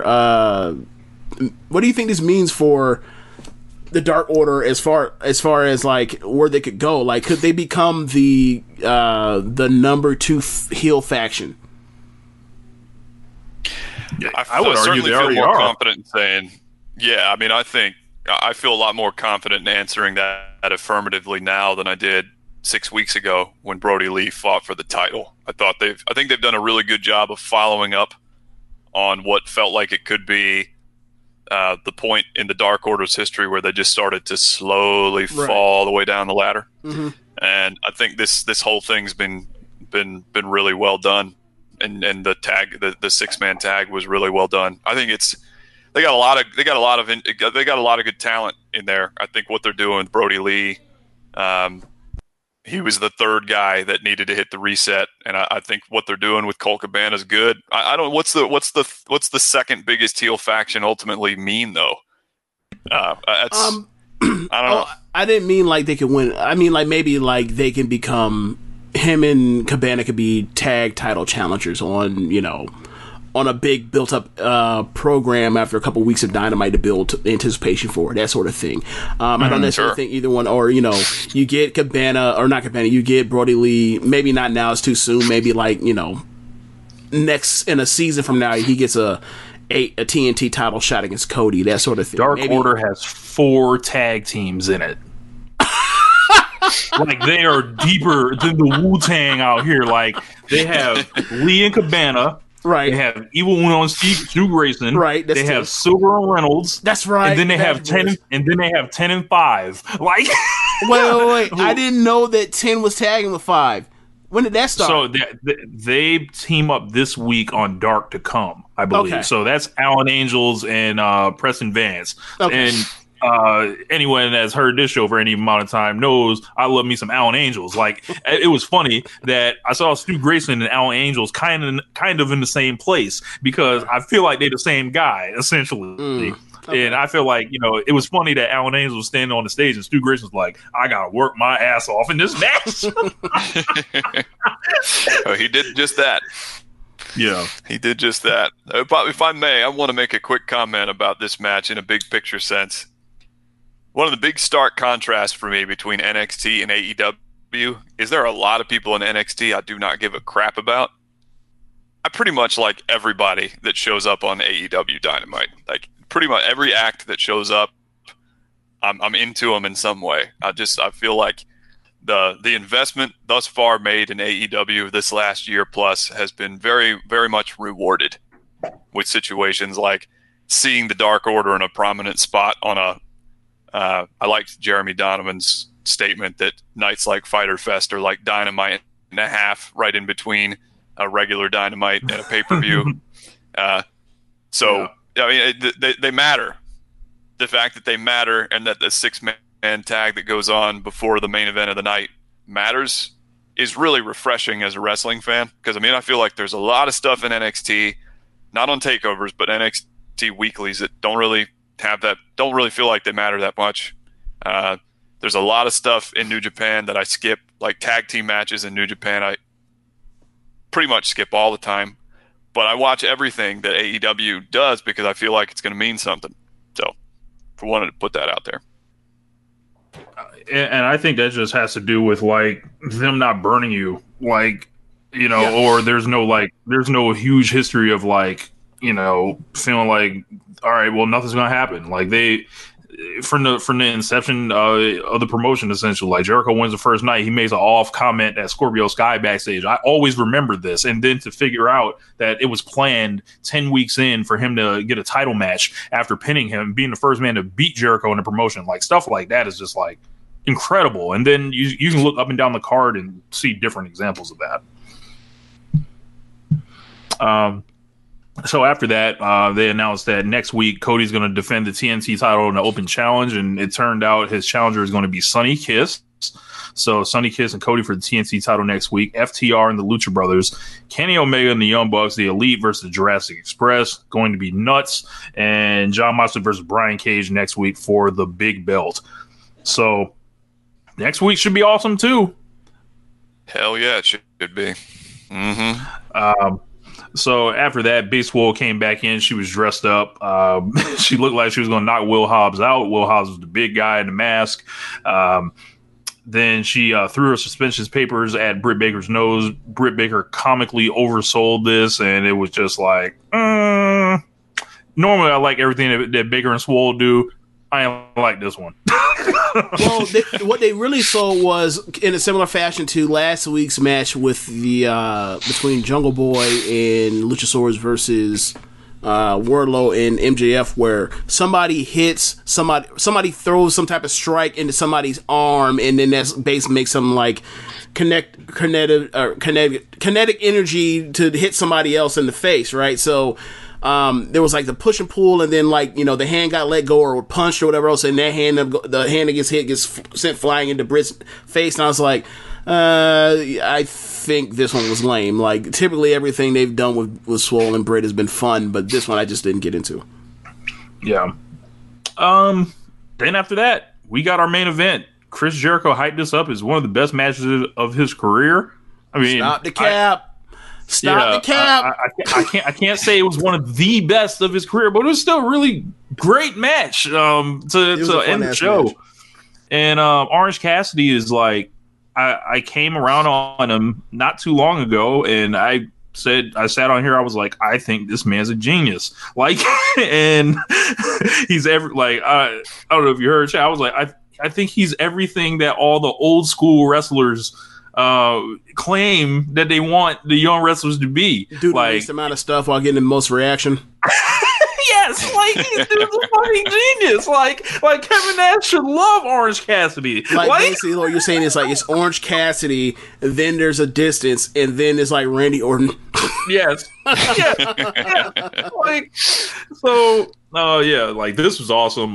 This felt like it had like I think you could have even went with Cassidy here. They didn't decide to do that, but it felt like these guys were fighting to win. They were exhausted. They were kicking out of stuff and like setting up great spots all around. This was a classic Chris Jericho match. This was like seeing how he lays stuff out and just being a master. Like I gushed like the last show of the Doc Says, I talked about Jericho, just the esteem that I hold him in. And this match is a perfect example why. Like, yeah. There was a moment heading into the climax of the match when I had a flashback to Chris Jericho against Evan Bourne, interestingly enough. I think it was like Fatal 4-Way 2010 or something like that. It is. And I thought to myself, Chris Jericho has always been awesome at stepping into a role with someone who could be a big deal if someone in his position would just put them over. And what I love about AEW is that... Sorry. All good. Got caught in the wrong... Went down the wrong pipe. Sorry. It's all good. You know, it's AEW takes that type of opportunity and puts it in the main event and gives it main event time so that if we're going to see Orange Cassidy turn into a big star, he's going to have every opportunity in this spot to showcase why. And I thought he killed it. Like if the 8-man tag is Rich Latta Pro Wrestling, then Orange Cassidy versus Chris Jericho is Chad Matthews Pro Wrestling. This is my preferred style of wrestling that really sort of is measured in what it wants to do. And really, when you get to the point where they start throwing in the near falls, there's been a build to it to where by the time you're there toward the end of that match, you just feel like you could jump out of your seat. So I bought every time that Orange Cassidy almost won that match. I bought every time he was locked in the walls, because this is a match that, to me, I didn't really pay attention to the time that was left in the show when I started to watch it. So to me, it was the type of thing that could have ended and been 6 minutes long, or it could have gone over 20 minutes long. And either way, I wouldn't have been surprised. And the fact that Orange Cassidy just kept pushing him and pushing him and pushing him to his limits. I messaged Rich after I finished watching it on Friday night, and I told him, you know, I feel like all of a sudden the sky is the limit for Orange Cassidy. Now the question is, how do you follow up on it? Because, I mean, this was a big deal. These opportunities to be in the position he's in coming out of that match, they don't come around every day. And I'm fully invested now in the success of Orange Cassidy. And really, this is a testament to Chris Jericho's greatness. And this is, again, a testament to what happens when you've got a guy who is, I mean, how old is Chris Jericho now? Is he 50? He'll be 50 at the end of this year. So he's almost 50. And he is so different than what we have come to expect from part-time wrestlers, or from not part-time wrestlers, but aging veteran wrestlers. He comes out, and it's like his mission is to, while maintaining how over he is, make sure that everyone else rises up to his level. I love it. It was great. He was great. This was my favorite match of the night. Nice. Yeah, really enjoyed the match. I had a hard time believing that Orange Cassidy was going to win. I figured it's a situation like where he's going to lose, and then eventually 3 months, 6 months, a year from now, or maybe less than 9 months, whatever else, before the year's out, like, he's going to catch Jericho eventually. He's going to get a W over Jericho. Like, But I really enjoyed the match. Like you said, it is a Chris Jericho match. Like you kind of could see where the twists and turns were coming from before, like a beat before they happened. It's like I've been watching the dude wrestle for 25 years. 25 years. Yeah. That's fine. But yeah, like but yeah, it was a very good / great match. Like I think I gave it like 3 3/4. So yeah, I really enjoyed the match. But and also like imagine like you also have a damn near one of the best matches of the year. An hour before then, like that's. You don't have to necessarily follow it, but like there's some steam taken out of the building once that bomb gets dropped off at 9:00 or whatever the time that match went. So I thought it was character performances by both of them. Lets you know that like the Orange Cassidy thing is, even though you already knew this, it maybe if you weren't familiar, like you realize like this shit ain't no joke. Like he can actually go. Like he just does this because like he found a way to make it work for him. And I'm interested to see where what developments he makes or progressions he makes with the character, and adjustments and trade-offs he makes as he gets himself more over and more opportunities he gets at like this level of match. Like I don't necessarily think that he can become a upper mid-carder, but I do think that he's somebody that you can put in a main event from time to time and it'll work. Like. But I don't think like future champion. A lot of things have to change between now and then for get me to come off my feelings on that. But like we're in a great spot with him. Like he's found money. He's absolutely found money. He's totally a luxury. I think that eventually, like somebody out of these young guys that's your Darbys, the Sammys, Orange Cassidy. I say young out of like. Young on the national television stage. Yeah. Young in service years or whatever you want. Right. And that whole class like of guys that they have just like brewing there. Someone's got to knock someone off at this point. Right.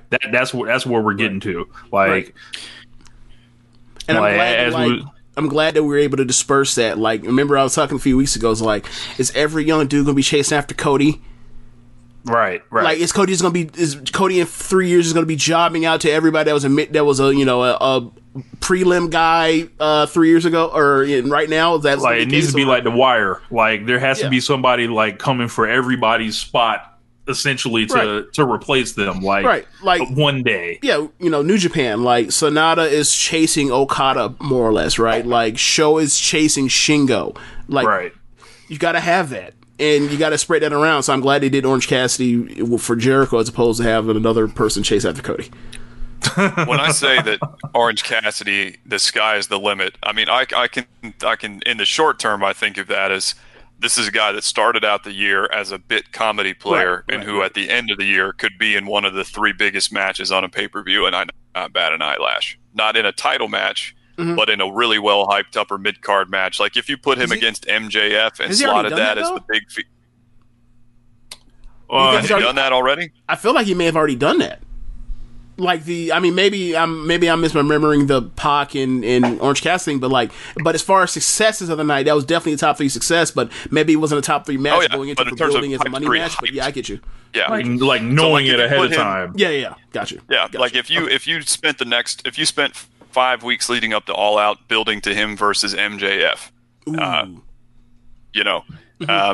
in the big picture, I think he's shown enough that I don't know what would happen if you put a microphone in his hand and asked him to actually cut an actual promo. But if he can do that, then I really don't see. I mean, the people are going to be so invested that have spent the time with him coming up through the ranks that I mean, there's not a whole lot of precedent set for a guy who was a mid-card comedy act kind of rising all the way up to the top. But if he can have a match like that in a main event spot at a night where, it's basically everybody knew for the last 7 days, I think that was going to be the main event after Brian Cage versus Jon Moxley bowed out, and he crushed it.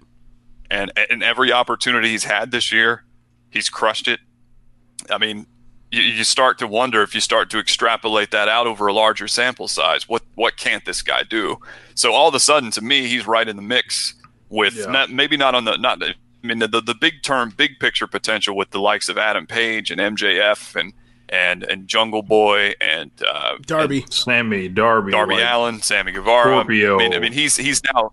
If you had told me last year that he'd be in that mix in the summer of 2020, I would have said, "There's no fucking way."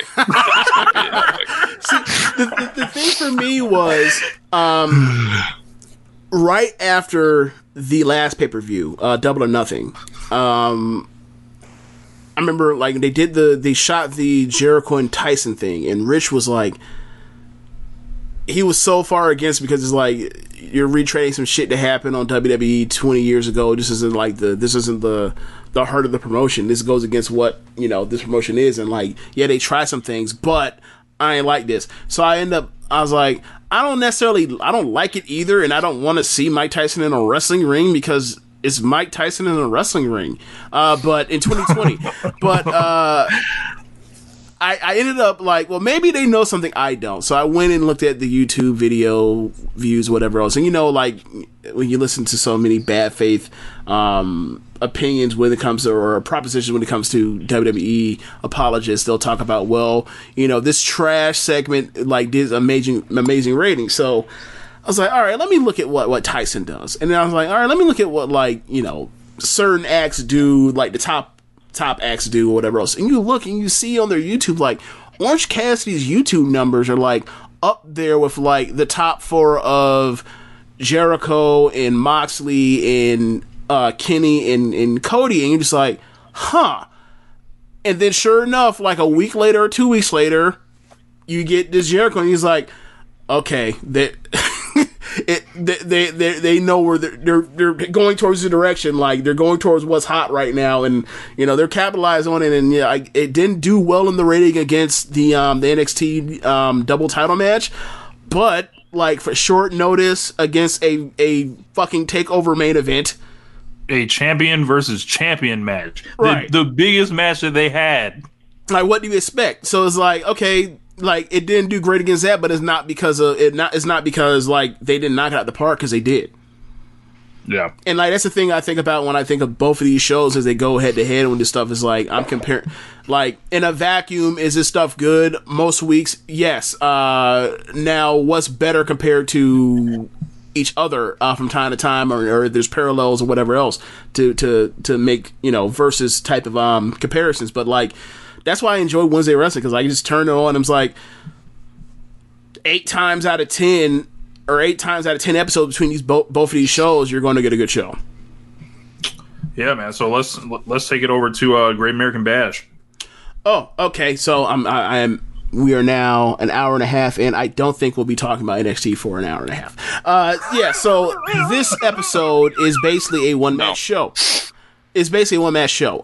Everything on this show is basically like, aside from Johnny Gargano and Swerve, that's just fucking the best wrestling I saw on Wednesday. Technical wrestling. But everything else, aside from that match and the main event, is like 2.5-2-star wrestling.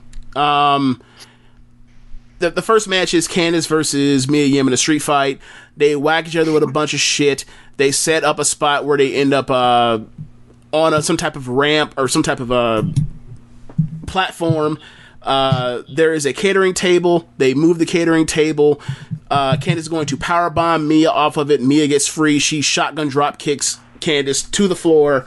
To her death. They come back to commercial break. And guess who's in control, Rich? That's right, the person that was just left to die. So they go back and forth. True. They go back and forth with technical wrestling in the ring.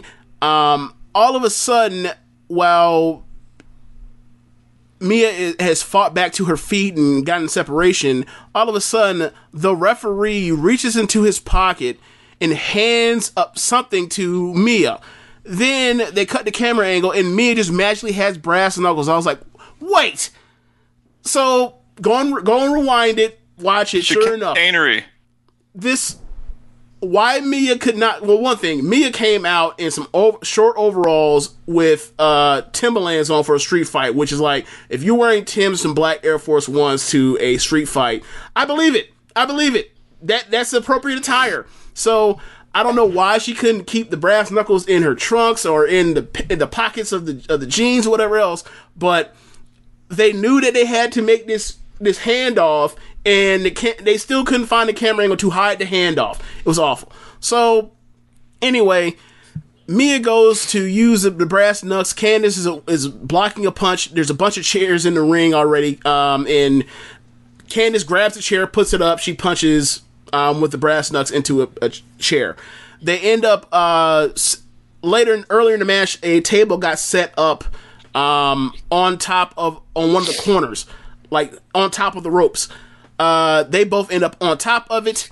Mia goes to strike Candice with the brass knuckles. Candice does a small joint manipulation. Shout out to Matt Riddle and Pete Dunne to get to pry the brass knuckles out of Mia's hands, which looks very painful because she is controlling the brass knuckles to get it out of her. So she's, ripping her fingers to get it out of her hands. She sells her hand. Candice puts on the brass knuckles, clocks Mia, and then hits her old finish, the top rope twisting neck breaker onto a pile of chairs and gets the arm over for the win. They're both on the ground forever, and they sell it like they both died. It was a good match, but a lot of it was hitting each other with shit. Like, they started off the match too early with kendo stick shots. They probably should have saved those, like how, people save chops, or Flair saves, or not Flair, but Okada saved the drop kick. Like the quote unquote memorable cracking loud stuff, you kind of got to save that in these kinds of matches. Otherwise, you just Triple H laid us out. Desensitize people. Like the Randy Orton RKO. Yeah. It was one of those where, like, let's start out hot. It's like, how about you start out hot doing something else and, like, blowing through, like, the ooh and ah parts of your match. But whatever. I did hear that Mia showed up with the Timberlands on. Yes. I liked that match way more than you did. Oh, yeah? Okay. I liked the match. It just felt to me as, like, how do I say this? Empty arena. Another thing about this match was, like, for a group full of paid plants, this particular week, for a group full of paid plants, they were awful at showing enthusiasm for a product that is actually good. Like, the bad crowd dehanced a lot of these matches. I believe that this match would have been well over 3 stars if this crowd had gave the appropriate amount of care for it, or care, or whatever. Give a fuck. Same thing for Johnny versus Swerve. Like, Johnny versus Swerve in front of a live audience, that's a 4-star match, arguably. They act like they were watching, like, I don't know, who could I disparage? Like an Iconics match. I'd say Swerve and Johnny Gargano was bordering on a 4-star match anyway. That was excellent. It was. People are sleeping on that. It is a testament to the negativity on the internet that more people did not like Swerve Scott against Johnny Gargano. I read some reviews of that show. I was like, what the hell is everyone's problem? That was fun as hell. It reminded me of last week's tough white man match between. I'm sorry, Chad. I'm sorry. So we had last week. Last week we had Oney Lorcan versus Timothy Thatcher, which I then dubbed, like, I can't wait to see this match, and I am dubbing it as a tough white man match. It's basically 2 old school motherfuckers going out there and being rusty, mean, crusty dudes that beat the hell out of each other, and with just all the grit. It's a grit match. Yeah, so fair enough. The thing I liked about it was, like, it wasn't in the typical WWE formula style or traditional style of shine, heat, fight back to your feet, come back, and then near falls. Same thing for this Gargano and Swerve match. Like, both of those matches were basically like, go out there and have a match that breaks the formula and shows the diversity of what we do here. And I loved the Swerve and Gargano match. Like, they were doing stuff that I had never seen before, ground wrestling wise, at the beginning of the match. And then, like, they started going back and forth with, like, as we talk about with Swerve from time to time, like the made up on the spot, like, what do you call it? The background karate. Yes, the mixture of kung fu. Yes, it's just they're so good together. Like, and it's a match that I wanted to see for a while, and then like you got to see, it was like they could even do better if given more time and away from this awful audience. But that's it. I detract. But can I say one quick thing about Mia Yim? Yeah. I went into that match. I haven't seen a lot of Mia Yim because she's only been on one. Or maybe did she wrestle In Your House? Yeah, she did. It was she was in a tag match. She was in a six-person tag, six-woman tag match, and the other takeover match she had was with Shayna Baszler. Yeah, SummerSlam last year. Yeah, which I thought was comfortably the worst NXT Women's Championship match, probably of all NXT Women's Championship matches at Takeover. It just didn't happen, didn't click. Shayna Baszler had a formula. Mia Yim didn't do very well with it, and it was what it was. But I went into this match like, okay, Mia Yim, this is the second time I've had the opportunity to see you in a singles match. You are still around. You are still getting opportunities. Tell me why. And I thought that her and Candice worked their butts off. So aside from that little exchange with the referee, I thought that, I would say it was a 3.5-star match. I mean, it didn't burn the house down, but it was I thought it really helped me get more invested in Mia Yim moving forward. And I thought, Candice LeRae came out of it looking like, I mean, that spot at the end, the finish was, that was pretty sick. The swinging neck breaker off the top rope onto a pile of chairs, like, ow. Yeah. What I would say for if you were to get into looking for Mia Yim stuff from WWE that's easily accessible on the network, you can go through her 2018 run on the second Mae Young Classic tournament. And you can also look through, it was like the beginning or the middle or the beginning of last year. They had a match between Shayna and Mia, which is like, one thing that really annoys me. That's why their takeover match made no sense. Right. Like, they went out there and they had a storytelling classic of, Shayna does her normal bullying stuff. Mia catches her opportunity to where where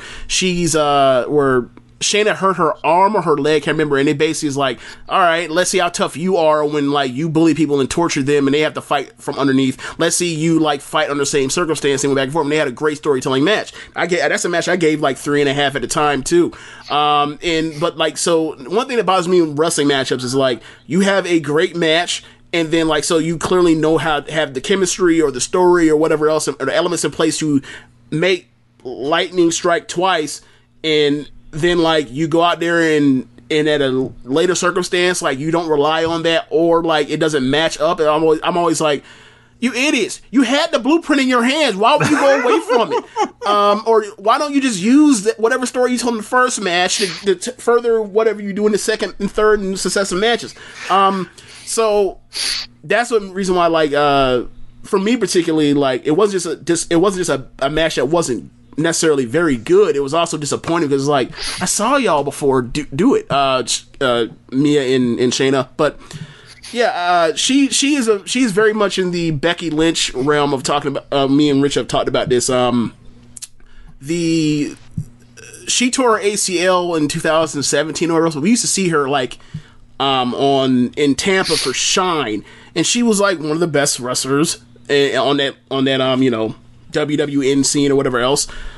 So she tore her knee up, and her athleticism is not the same as it used to be, but she's a great storyteller, and that's what comes through in her matches.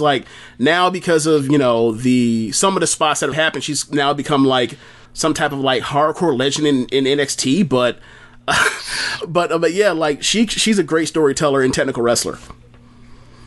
Cool. Well, yeah, I was impressed at Great American Bash for sure. Yeah. So like I said, after that they went from commercial break with them both on the ground after that bump, and then Mia walks off on her own power, and later Candice, I think she gets assistance to the back, which is then they get Bronson Reed versus Tony Nese. It was simple cat and mouse type of thing, big man can't get a hold of Tony Nese, and then eventually Tony Nese he gets a hold of Tony Nese, and he basically lets him every which way but loose, and he basically finishes off with the big splash. But this was set up because they showed video of a dark match where he beat up Leon Ruff, and Leon Ruff got squashed by Bronson Reed like 2 or 3 weeks ago, and Bronson Reed helped him after he squashed him, and then Tony Nese basically spit this whole dark match bullying Ruff, and then Bronson Reed was like, how about you fight somebody that's actually not a geek, and proceeded to then beat this man's ass. I liked the match, but it was a simple week-to-week thing that I don't really think is going to come of it between either of them in any way. This happened in PWG, I think I'd be very excited about it. Yeah. 2 points. It's good to see that Tony Nese can still count his abs. Nothing has changed about Tony Nese in 4 years. I like Tony Nese, but, Nese and Swerve from a couple weeks ago on 205 Live. Check that out, Shad. I will. I like Tony Nese. The other thing was that this match and another one that happened later really showcased the contrast between an NXT 1.5 type show, to borrow Jeremy Donovan's little analogy, and AEW's version of 1.5. When AEW promises you something more than a normal Dynamite, you're gonna get a pay-per-view quality kind of show. Mm-hmm. And when NXT does it, they're gonna mix in stuff that reminds you very, very much so that this is still a weekly TV. Yep. So we're gonna spend some weekly TV time building up this Bronson Reed guy who I'd never seen before, but he was fine. Oh, like I said, build up some big dudes. I will go back, I think it's 2 weeks ago. You wrestled Cross. Karrion Kross in a 5-minute slobber knocker. Very fun match for 5-6 minutes. Cool. They just suplex and beat the shit out of each other. So then you get a backstage segment where Robert Stone is trying to recruit Shotzi Blackheart while she's on her mini tank. She's actually tuning it up. And she says no. Your boy, Robert Stone, has a cup of coffee. He gets furious, and somehow it goes flying backwards behind him off camera. Then in comes onto the screen, comes Killian Dane, wet from hot coffee, apparently. Yikes. Robert Stone apologizes, nothing doing. He gets put to the floor, and then Shotzi has tuned up the tank and runs over Robert Stone's ankle, and he screams as if he is being raped with fire ants. My God. I thought it was funny, but ultimately, the only thing I thought was that has to hurt so much. It has to hurt so much. Not like the fact he's selling it, but just the idea of, all right, we have this play tank, and we're going to put a grown adult woman inside of it, and she's going to run over your leg and foot with it. And I was like, that's painful, bro. And then they cut away. Now, Dave Meltzer has told, or has said that the Robert Stone character is supposed to be some type of parody of Tony Khan. I have never for a single second gotten any vibes of that. And I don't know how this even is I don't know how this... I'm not saying... Look, I don't see it, but if it's there, I don't see how you're supposed to figure this out even on a subconscious level. Either one of y'all have any... I think the glasses that he wears... Glasses? Yeah, Tony Khan wears glasses. I didn't know that. I remember have a similar completion. I mean, it kind of looks like Robert Stone could be his. That's only because of Robert Stone's tan, though. Right? his gym rat older brother or something, or younger brother. I don't know. I heard about this a long time ago. Actually, when he first started coming in, I was like, oh, okay.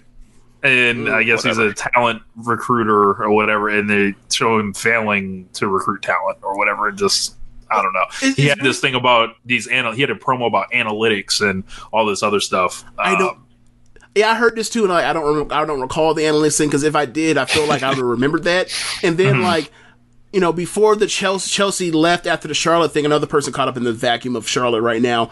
When they were doing these promos to build Chelsea up as the future of the division, or one of the future corner piece building blocks of the division, LOL. He was a good promo. He got her over in what he was tasked with being asked to do. So it's like, if he's a joke, why would you give him some credibility?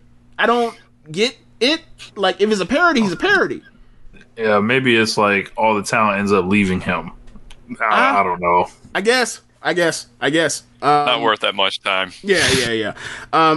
I just, all right. So then we end up getting the Gargano and Swerve match, and like, I mean, it's just great wrestling, Match ends basically where they end up on the outside. Johnny ends up hitting not a top rope, a reverse Rana onto the floor, then throws him into the ring and hits that slingshot DDT.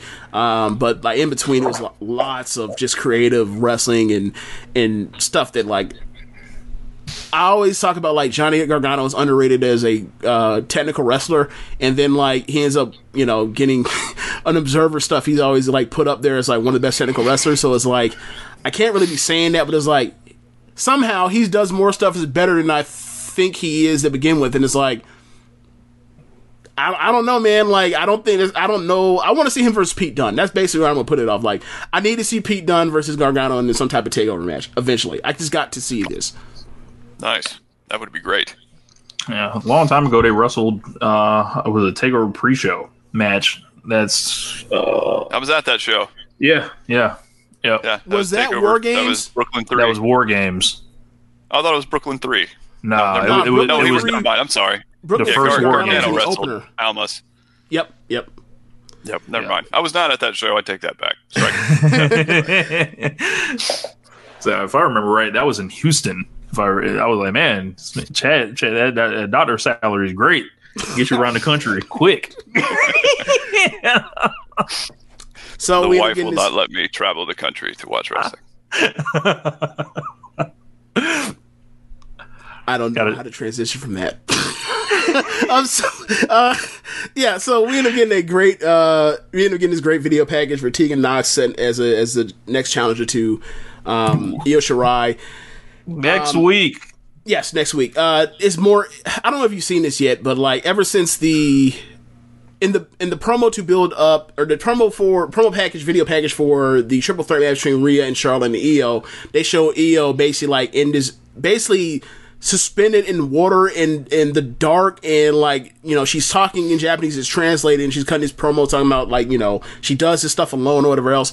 They use this again and interplay like the differences of their life, I guess lifestyles or just characters between Io by herself like a fucking suspended vampire, and then you have Tegan, who's basically like working out and training like outdoors or whatever else to prepare herself for this match.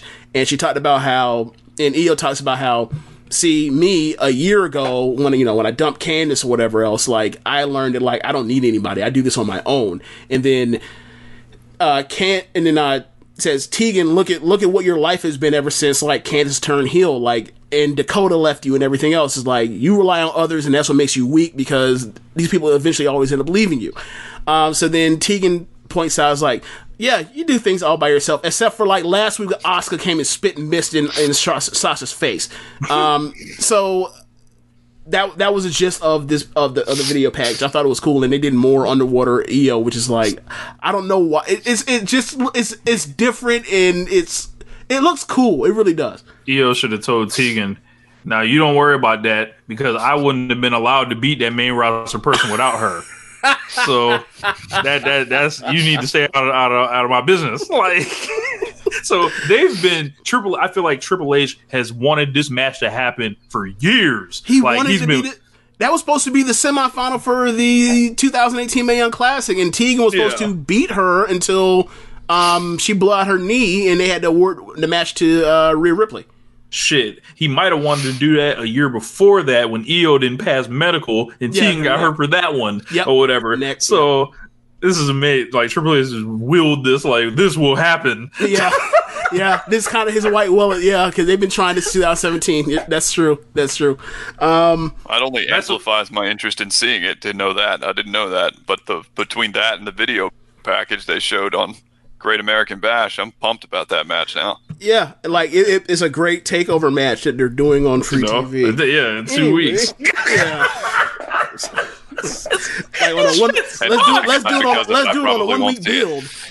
All right. Yeah, so then we end up getting El Legado del Fantasma versus Drake Maverick and Breezango. This match did not work for me until all options were basically nullified, and you were left with a hot tag where you have Drake Maverick on the apron, and you have Fantasma on the Santos Escobar / Fantasma on the apron, and they got in there and they wrestled, and it reminded you of the final to the Cruiserweight tournament, and then out of fucking nowhere they decided to go with the worst possible finish they could come up with for this program / whatever they can come out with for TV. Basically, they end up in the ring. Drake runs hot. He gets cut off. And then Fantasma hits his finish. And that's it now, right? That's right. Why the fuck would you do this? I'm not saying you need to beat Fantasma. I'm not saying that you shouldn't beat one of Febreze for one of the members of Febreze. But the worst finish you could possibly come up with is the champion who pinning won the singles guy. Who won by swerving the babyface that was supposed to lead to a future in this program, just beating him clean. It's a wrap. Why should he get... Now in theory, if he's going to get a title shot eventually down the line, if they're even going to continue with this thing, he should be made to have to go through more hoops to go get back what he, the luster he's lost, right? Yeah, I think you keep both of them out of the finish, and then you have like Tyler Breeze lose to the tag team and completely like protect it both ways. 6 people in the ring, and there's 6 different people in the ring, which means there are 6 people that can be beaten. They picked the worst person to pin. Yeah. Yeah, I mean, if this is over, Bad cool. news. But that means bring Kushida or Swerve, but Swerve may be doing elevated. something else. Yeah. So I don't know.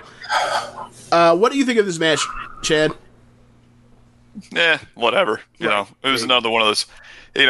With being more of a takeover only NXT fan, if you're not going to present each of the matches on this, NXT 1.5 as takeover like, then it's hard for me to care. Like, I mean, I got more out of the promo segment last week, which I really liked with whatever they are. Santos Escobar.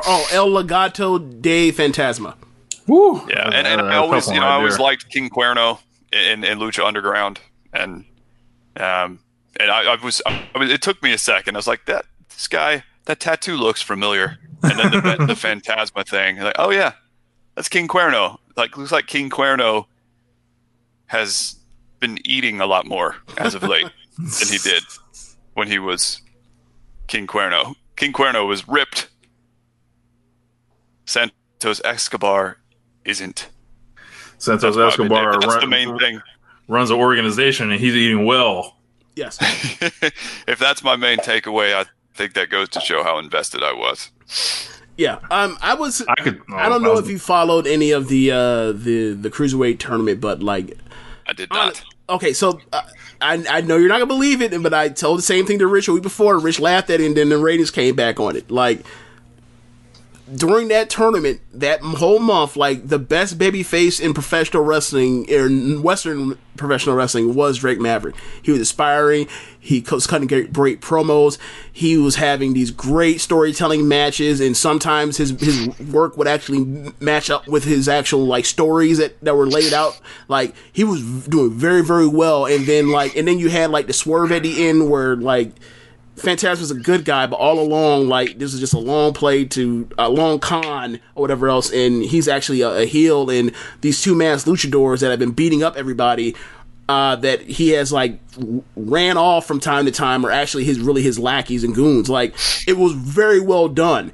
And when they stretchered him, Fantasma gave him a his finish off of that same platform that they were using for Candice and Mia, like, through a table, and then they stretched him off in an ambulance. Like, it was going very, very well, and they just like, it's almost like they just said they pumped the brakes on like one of the best feuds they were doing. It was best programs they were doing. It was weird. It's very weird to me why they did this, but whatever. Was that tournament worth checking out? I mean, I saw that there was one, and I saw that King Cuerno was in it. I was like, oh, that's interesting. So was the tournament itself worth checking out? Most of the matches are, but there was like 1 week where they decided to do like 5-minute matches. So it's up to you, but like for the most part, like 75% of the matches are quality matches. Were they on NXT or was it on 205 Live? They were all on NXT. Sweet. Okay. Yeah. It was a 6-person tournament and they broke them into blocks of 3. Gotcha. A block was Maverick and Jake Atlas and Kushida, and block B was Swerve, Tony Nese, and Phantasma. Nice. That's a good collection. Yeah. So what was I gonna say? Yeah. So then we end up getting Mercedes Martinez re-debut. Go ahead, Rich. This pissed me off, and I didn't watch the show, but I want you to express your anger, and then after you express your anger, then I want you to tell Chad what your anger is about. Go ahead. Describe your anger first. When I saw like what happened with Mercedes Martinez's debut, I just immediately got furious. Like, there are so few things that I like in this company, and the things that I like, they fucking take them away. These people can't be trusted. They can go to hell. Like Tony Schiavone said, how dare they change Mercedes Martinez's theme music? Oh, okay. Gotcha. I'm like, what are we talking about here? How is this dare squash somebody? Music? This is bullshit. Okay, so you know what that reminds me of? I'm sorry. Quick story. I'll never forget it. Remember when The Rock and Goldberg fought at Backlash 2003? Yep, I know what you're about to say. Go ahead. I will never forget it. The guy sitting next to me, he didn't say a peep the entire time we were in the Hooters where I was watching that show, and Goldberg's music hit, and he gets up. He's like, "How are they going to change Bill Goldberg's theme music?" Right. And walks out.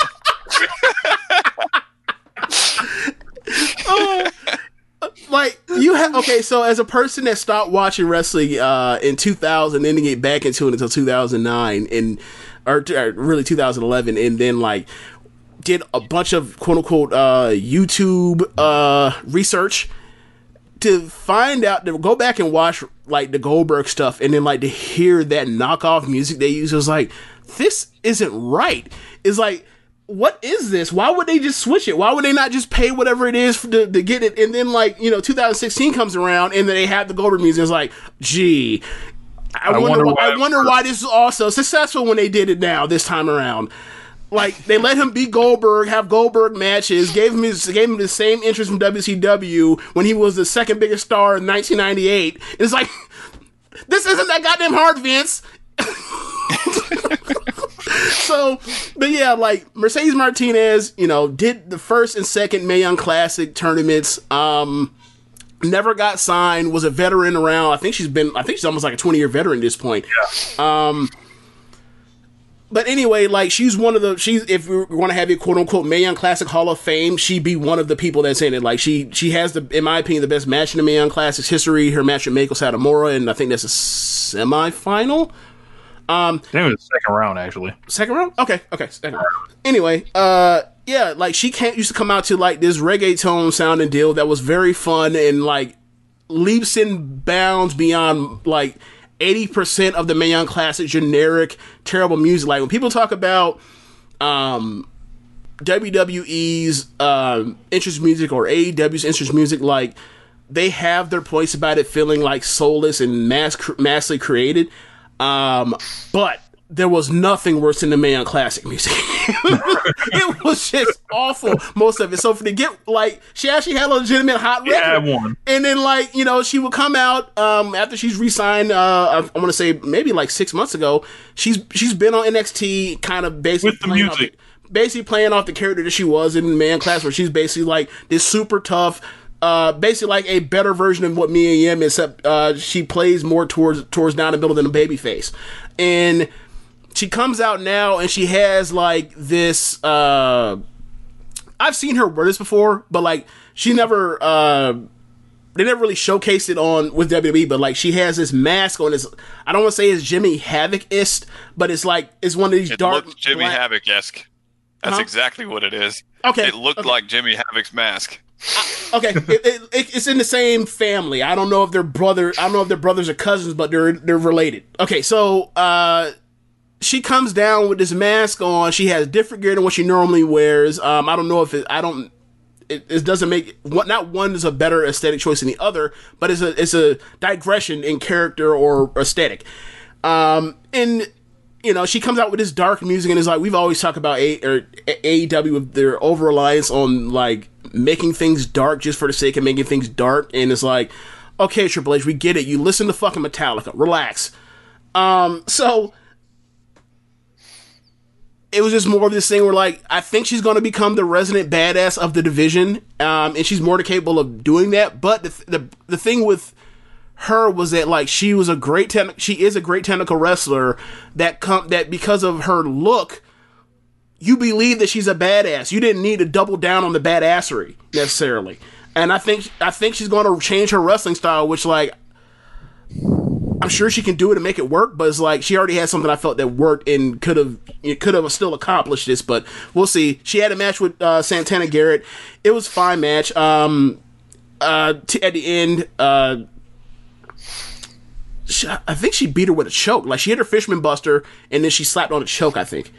Or Fisherman Buster suplex. Yeah.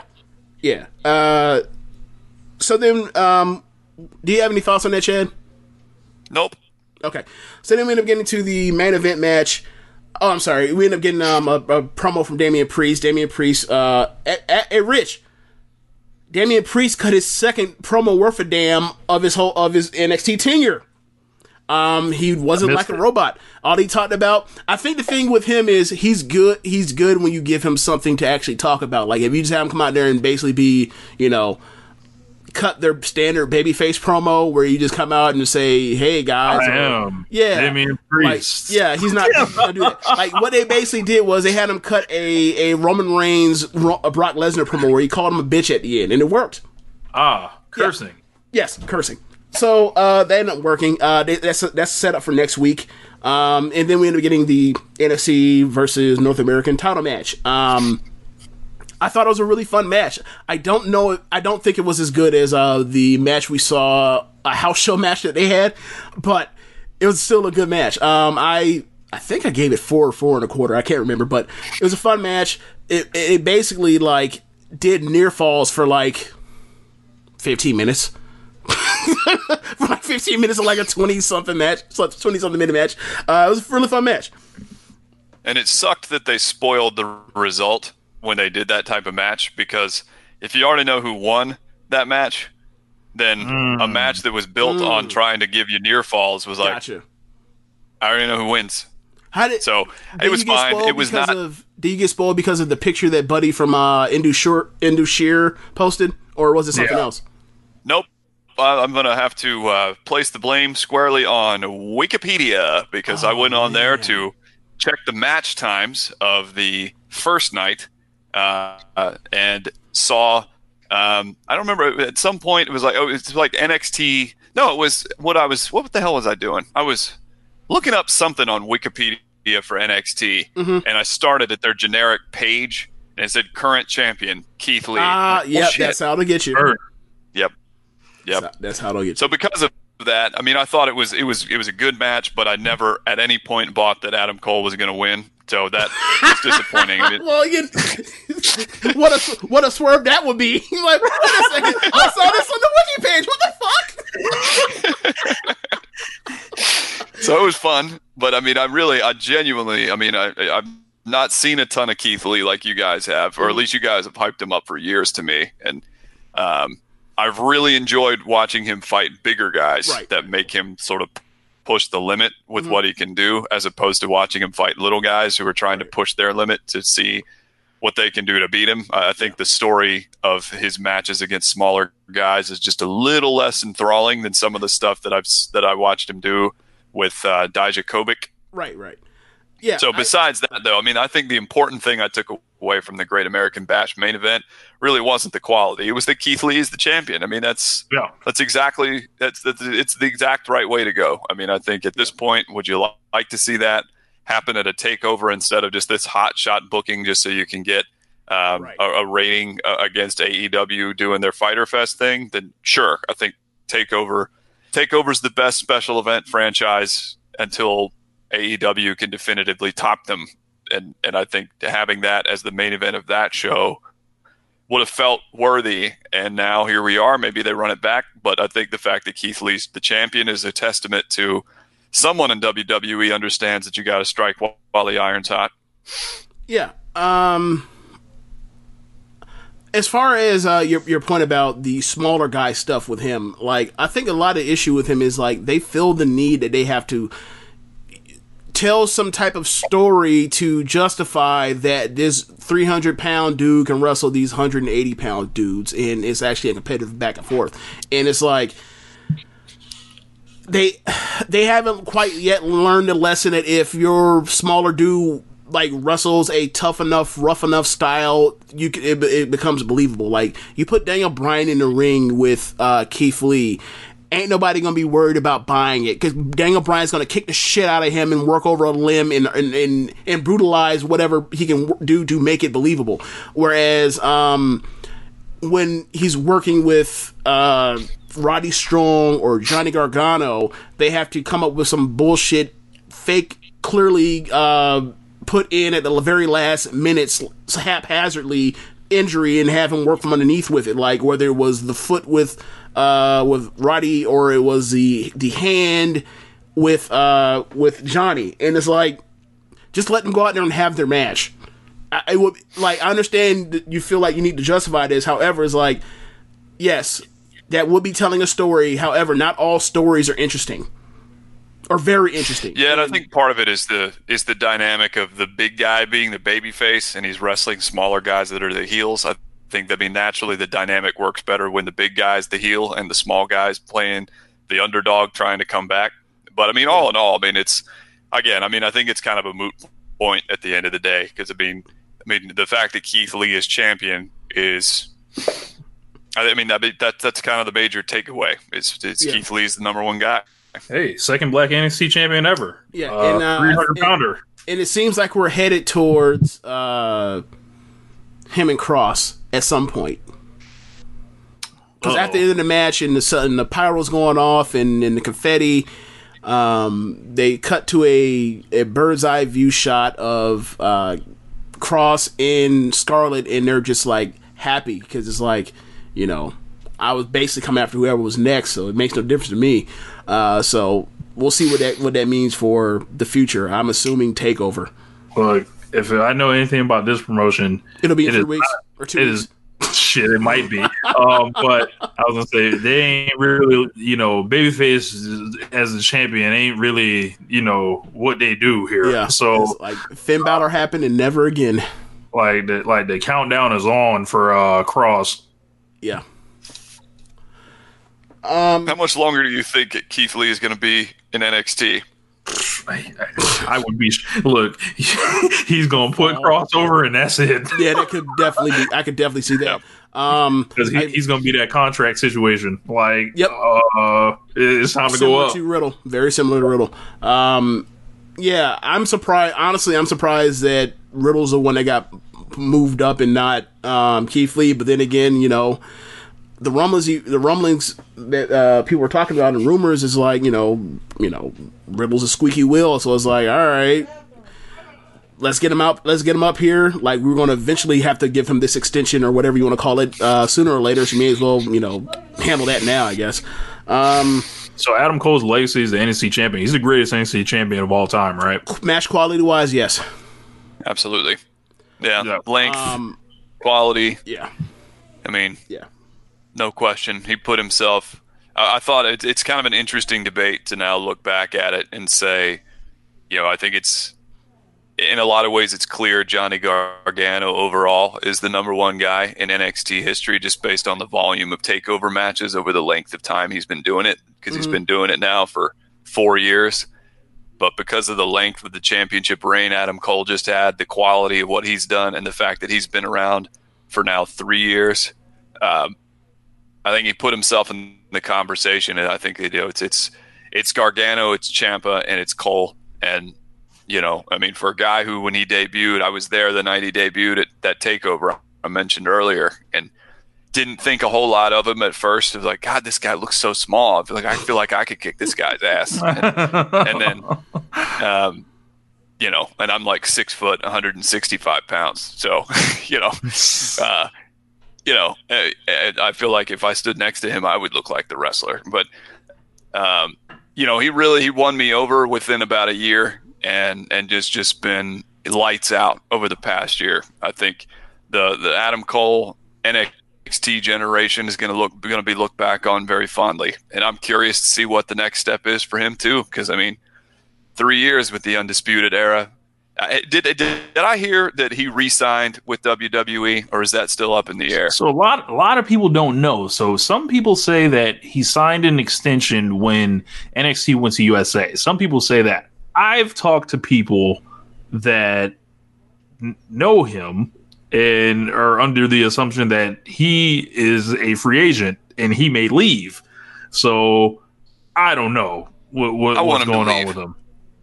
I want him to leave after everything he's done in NXT. It's like, if you're a free agent, obviously there's an obvious place for him to go, right? Oh, but, yeah. I mean, who knows? I mean, go right back. I mean, if he showed up, God, man. What'd you say? No, I said, go right back. Go right back to Ring of Honor and become the head booker. Yeah. Look, I heard they need a new head booker. Well, they may. Yeah. They may. Yeah. They may. Yeah. Well, I mean, it was just. I mean, when you sit back and you think about it, and you think about who his friends are and all that stuff, right. and if he showed up at some point at All Out, I mean, dude, boy, people would be furious. It'd be hilarious. I just thought of the best storyline for this, right?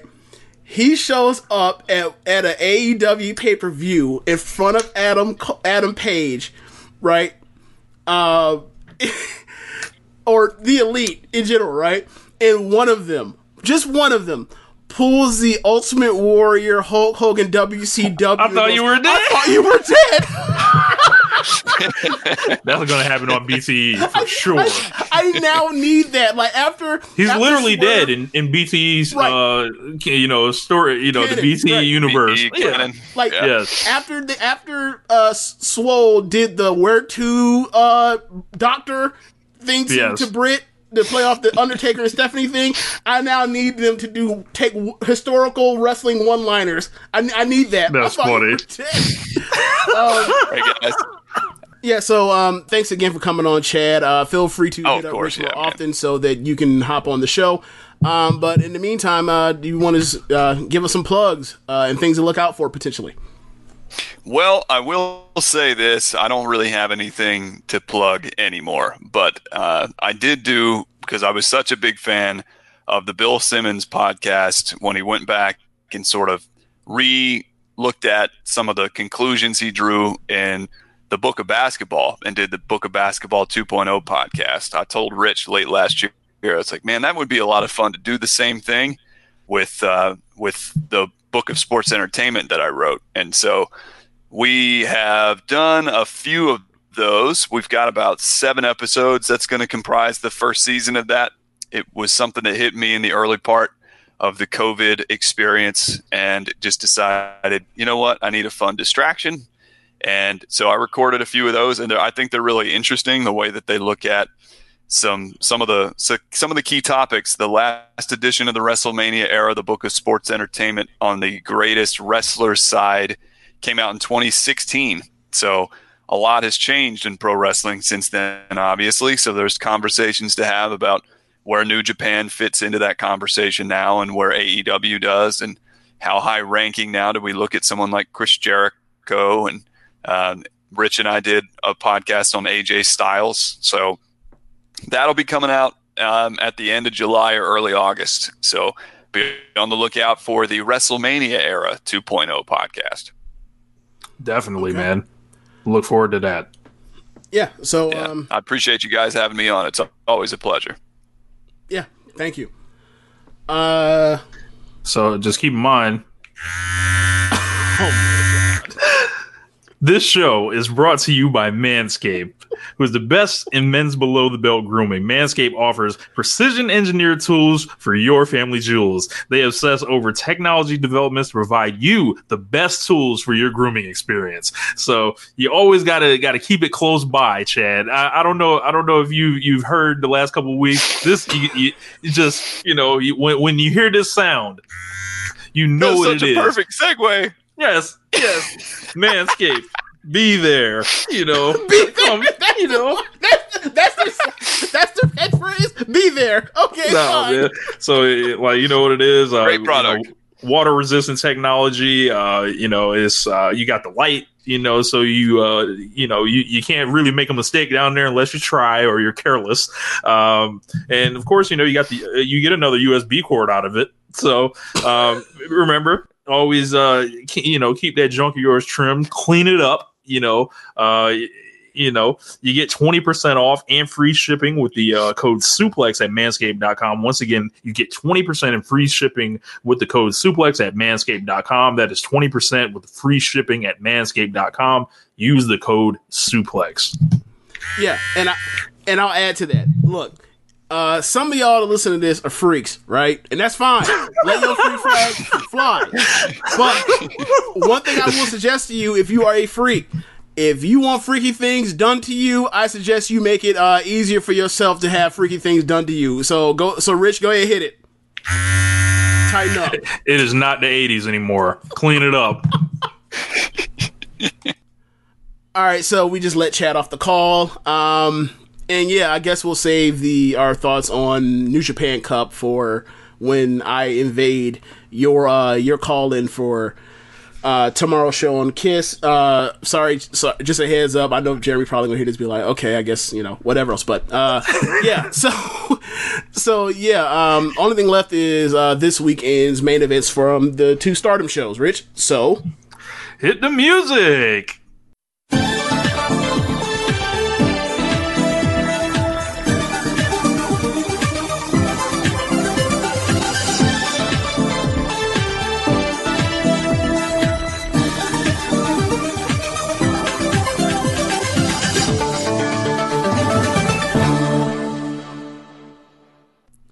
Yeah, so on Saturday, they had a main event of Donna Del Mondo versus Oedo Tai. It was Julia and Himeka and Maika versus Natsuko, Natsu, and Saki. That was probably the worst Stardom main event of 2018. I'm gonna go back in time, Rich. 2020. This because we're trying to get the fuck out of this year. Yeah, that's why. Yeah. But the crazy thing is, like, we're now in the other part of the second half of the year, so like it's closer to actually get to 2021. It's like, please, 2021. Where are you? Yeah. They say you got a cure. Like okay, so the chemistry that Shingo Takagi has with Sho. If there was a Bizarro opposite world, I think it would apply to that of Natsuko, Tora, and Julia. I did not like their main event final match of the Cinderella tournament, and this was all of the worst parts of it right there on display to start the match. I don't know why they don't go well together, but they do. They just do not. Thank God Himeka was there and Maika were there and Natsu and Saki were there to bring life to them when those two were away from each other. Match actually was respectable. or even play points good when those two were not in the ring against each other. So there's so much wrestling I've watched over the last 2 days, but what I will say is notable thing is like Himeka keeps shining in these times where she's in the ring during these tag matches.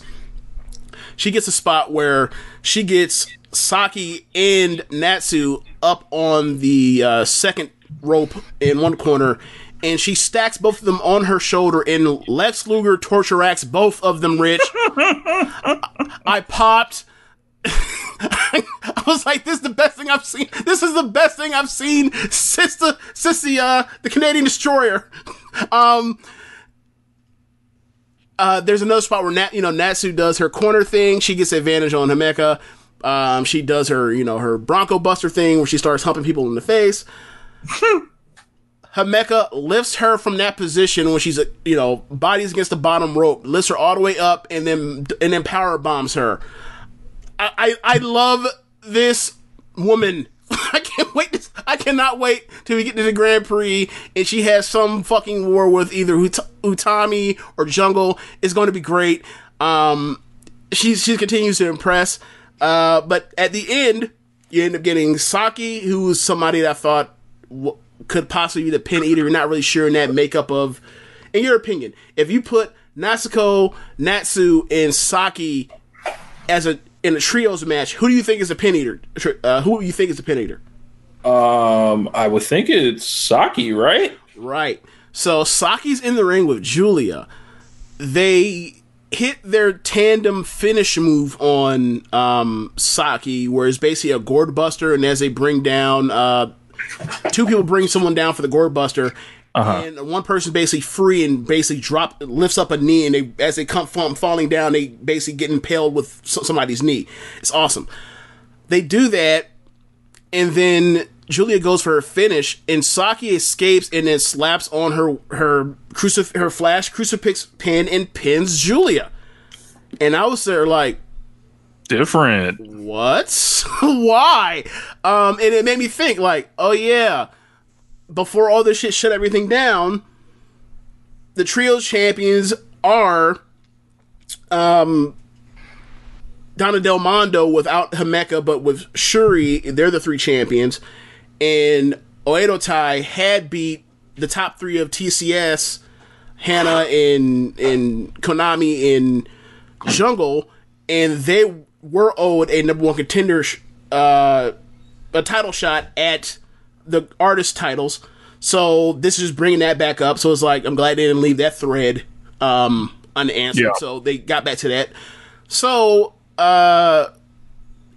they talked about they wanted their title shot. It was funny because of like how ridiculous that win was, right?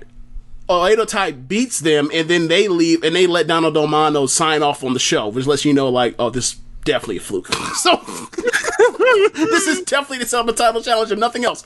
So that was it. That was Saturday. That was Saturday's main event, and then we got this morning's main event.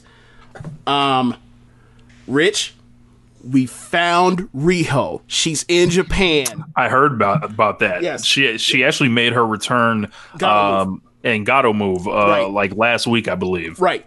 I follow a couple of the Riho accounts on Twitter, that people that are very big fans of Riho, and they told me her everywhere about. She had a nice AEW sticker on the wall of Gato move that she was out there with. That's not even necessarily hers. Like, that is Emi Sakura. Like, she. Oh, okay, yeah. She has been putting on the Dynamite thing on the banner for like a few weeks now. I keep some tabs on the wackiness that I see on my YouTube of some gif of like, what are these numbskulls doing now? What shenanigans are they up to now? But and I saw that. But anyway, yeah, Riho had I think it was dubbed as a homecoming match in Gato move, but she was actually in this main event another trios match. The same top three. It was the same three from yesterday's show. It's from Donna Del Mondo. It's Julia. It's Maika. It's Himeka, and against them is Riho, Starlight Kid, and Tam. Now, the real world's cutest tag team. Yes. Yes, the world's cutest tag team and the world's cutest wrestler all put together. Just bunches of cuteness. So, that's what Tam's calling herself, the cutest in the universe. I don't know if the cutest in the cosmos, some shit like that. Cutest and it's more than just the world. Amazing. Whatever. So, at the Stardom, as a show that we got 3 weeks ago, when the first show that we had from Stardom in almost like 2 months, Tam and Julia beat the crap out of each other. Julia ended up putting Tam at one point against the ropes and came off the other ropes and hit a running big boot so hard that it gave Tam a black eye. And she still has the black eye now. It hasn't even cleared up yet. But anyway, match is paired off where you have Starlight Kid versus Micah. You have Riho versus Himeka, which is hilarious because, size difference. 4'10", 4'11" versus 5'8", 5'7", some shit like that, and they're just going back and forth. But Riho has experienced wrestling women a lot bigger than her, and it looked believable, looked very good. Very great wrestling between those two. They end up in a standoff. Then you end up getting Starlight Kid versus Micah. Micah gets the advantage, gets in Julia. Julia beats the crap out of Starlight Kid. Starlight Kid mounts a comeback, and then it breaks off into just people running in, hitting like team faction moves or whatever else, and then dwindles down, and you end up getting Tam in the ring versus, I believe it was Himeka. Beats her down.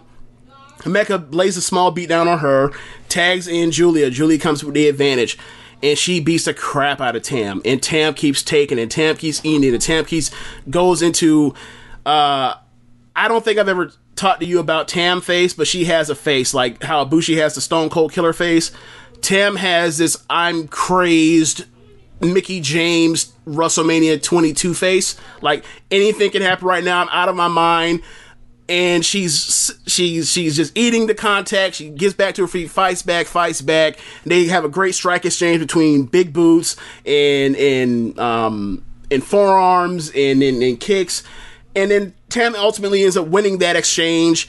They end up both getting a double down, tag out, and then ends up where it's Starlight Kid in the ring. Starlight gets isolated. She puts up a hell of a fight against Julia, and Julia ultimately wins by hitting her tombstone. Gets to win. It's a match I gave 4 stars. This is easily the best tag match that has happened in Stardom since when Domino Amato won the trios belts against Queen's Quest. It just great tag team wrestling. Everybody working, busting their ass, and the story. So Julia gets the win and gets on the mic and says, "Tam, you're irritating as hell. You become a pest to me." And so she says, "You know what? How about this? I won the Cinderella tournament. Your little friend ran out. She didn't say ran out. Your little friend can't defend the title anymore. She's no longer a champion. How about me versus you for the white belt?" Tam says that I made a promise to Arisa that like the next white belt champion is going to be me, so you're on. Out comes Natsuko. Natsuko says, "How the hell did you get to jump in line, Tam?" Talks about how she was owed a title shot. She beat Arisa back in February in a tag match. Says I'm owed a title shot for anyone else. Make it a 3-way. Out comes Konami. At the 3 weeks ago show, it was a singles match between Natsuko and Konami. Konami's out wrestling Natsuko. Natsuko grabs her steel chain and does so much cheating that the ref has to DQ her, which is like this. I think the first DQ I've seen in Stardom in like over half a year. Anyway, Konami comes on and says, like, you're owed this title shot, but I beat you because you were shook off the realness. Make it a white belt tag tournament. Now, 3 weeks ago when we talked about that show from 3 weeks ago, I said this looks like this is potentially setting up for a tournament. That's exactly what they gave us. So, I love it. I'm with it. I don't know what the arrangement's going to be, but I personally hope that it's going to be Tam versus Konami. It's a match that I would love to see. I haven't seen it yet in a singles form. And then eventually you end up getting Tam versus Julia for whoever's the white belt champion. That's cool, but like there are 3 people. There are 3 great options. Now if they come out here and put Evil, put the white belt on Evil, I'm going to have a fucking problem. But I don't think that's going to happen. What are your thoughts on this layout, Rich? You can do a lot worse than having a tournament. I think that's just the easy way to go, rather than just having 2 people like say, hey, let's just book a match for the belt that neither of y'all won, but y'all got to beat each other for. Right. That seems to be like the theme of the year. There's been lots of tournaments in every promotion, it seems like. Yeah. And a nice like little it gives them an attraction too. Right. And that's where it's going to be. It's going to be at the Korakuen Hall that they're going to have on, I think it's Friday, this coming Friday. So like, they were like, how are they going to fill this out with matches for Korakuen Hall? Well, there's 3 matches right there. Right. And like you can see like other promotions, like as soon as they win the lockdown, AEW pulls out the TNT title tournament. Right. There's the Cruiserweight Classic tournament that is out there. New Japan, when they come back immediately with New Japan Cup. So it's like you don't really have to do a bunch of just in-depth storytelling. It's just like, all right, there's a tournament. Right. So this is kind of like the playbook. Yeah, and also I think there's a precedent for when someone has to vacate the title. Like after when Yoshiko back in 2015 shot on at Yasukawa, she was the white belt. It was a red belt title match, but Act was the white belt champion. So after she had to go away because her face got broken in a million places. I believe there was a tournament and Mayu won the tournament, and that's how Io won the tournament, and that's how they got out of that situation. I believe so. I'd have to look into that. Like I'm sorry, but my 2015 Stardom isn't that good. I don't know that much about Stardom 2015. Shame. Yeah. I'm working on that up. Got to clean that up, Dr. Joji. I'm working on it. Rich, would you believe it or not? Through nefarious means, I have found a way to come across most of the Stardom shows dating back even 2011. And would you like to guess how many gigs on my hard drive that's going to take up once I'm finished procuring all of it? Notice how I'm saying certain words that don't mean necessarily pirating. Sorry, right. I didn't hear buy in there anywhere. Right. I would guess 75 gigs. No, go way higher. Really? Yeah, way higher. 250 gigs. Double it. It is like 500 and something gigs. I am downloading every single piece of it. Just to have. Just to have. I have the space. Yeah. I have two different hard drives. So there you go. That will be sitting there as an anchor, just eating up space there for a while. So if there's like, I want to see, some Natsuki Taiyo match or whatever else versus Io Shirai from, I don't know, 2013 or 14, sure, I'll go out there, I'll pull it up, and I'll go watch basically Io Shirai versus another version of herself. You know what you can watch? You can watch the match where Tessa Blanchard, around the time when she called La Rosa Negra. You can see it was working around that time. Yeah. It's funny because I've actually seen matches from that era, and you see Tessa there, and then like now you think about it, it's like, oh, like this is fresh off her niggering. Yes. La Rosa Negra. That's great.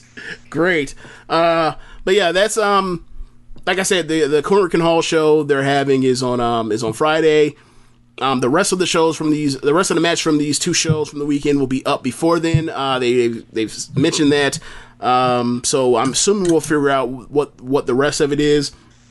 I saw a promo from the first night because they're still doing this whole thing where it's like nobody knows who's wrestling anybody. We want you to believe that these guys are just getting thrust out there to go, 25 minutes with no clue what the fuck the no idea is. Right. So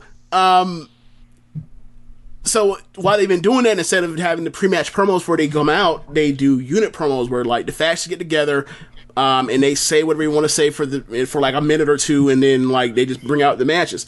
So on the Saturday show, Mayu mentioned that like she is looking for a rival because her rival is no longer with us anymore. Clearly we're headed towards Hannah versus Mayu for the red belt. We didn't get it. Jungle is back now, by the way. She was in the promo for TCS. So we were supposed to be getting a Nagoya Jungle red belt title challenge.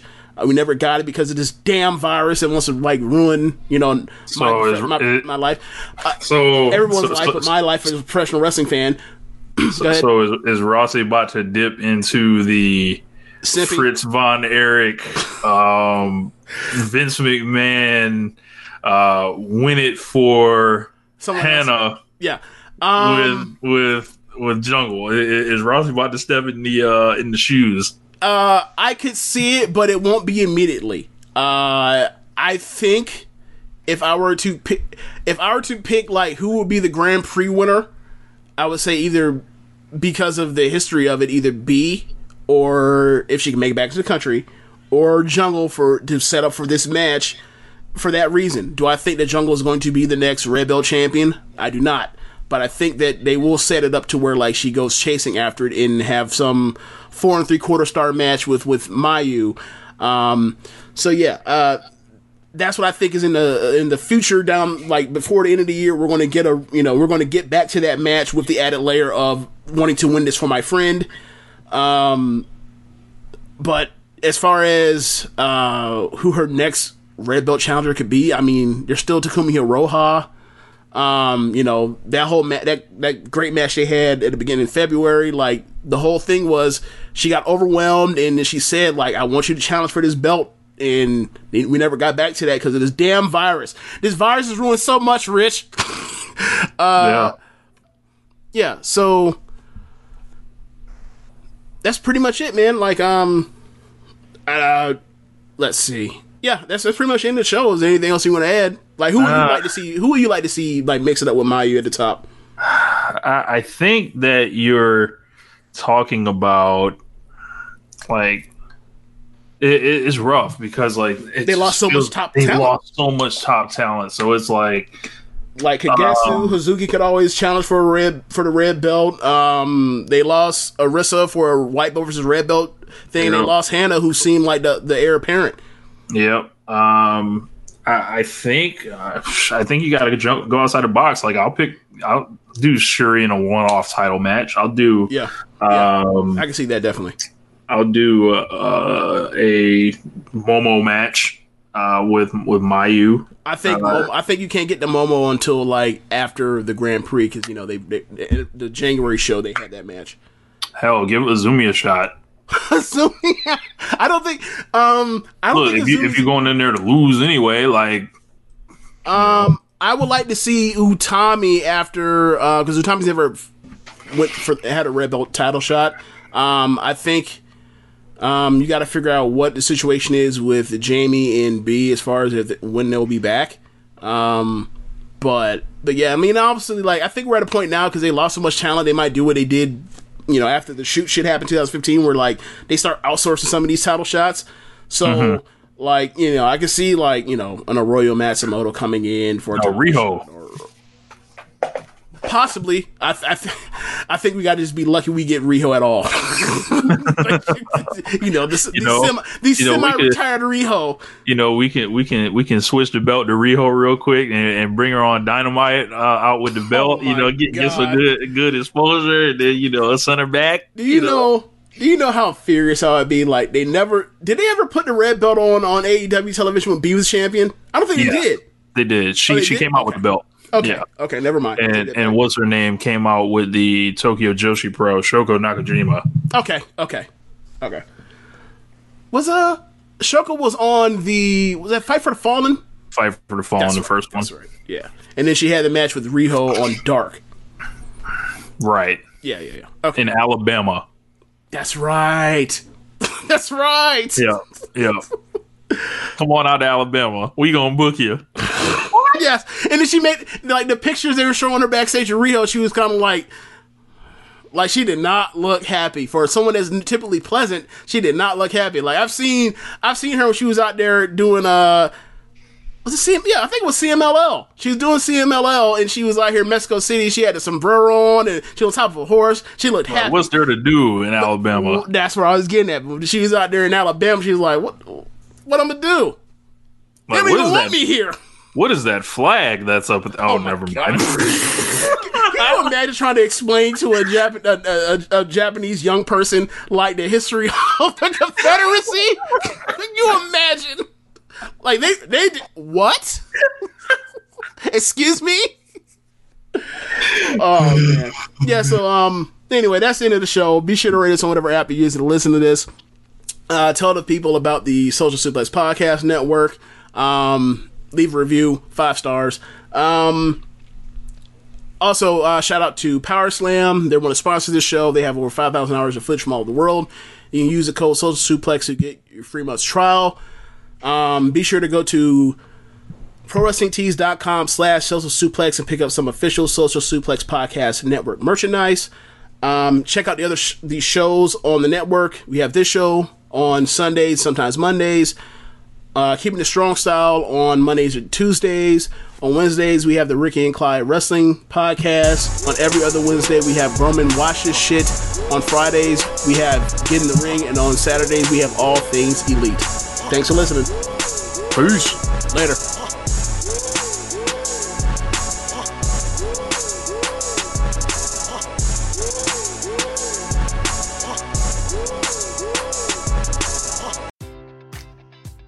Enjoy all your favorite sports like never before at BetMGM. Sign up using code CHAMPION and receive up to $1,500 back in bonus bets if you don't win your first bet. When you register with BetMGM, you'll get instant access to a variety of parlay selection features, live betting options, and the best daily promotions in the business. And with BetMGM at your fingertips, every play and every game matters more than ever. Remember to use code CHAMPION and receive up to $1,500 back in bonus bets if you don't win your first bet. Place your money line, prop, or parlay bets with the king of sportsbooks today. BetMGM and GameSense remind you to play responsibly. See BetMGM.com for terms. 21 plus only. Virginia only. New customer offer. Subject to eligibility requirements. Rewards are non-withdrawable bonus bets that expire in 7 days. Gambling problem? Call 1-800-GAMBLER. Promotional offer not available in Washington, D.C.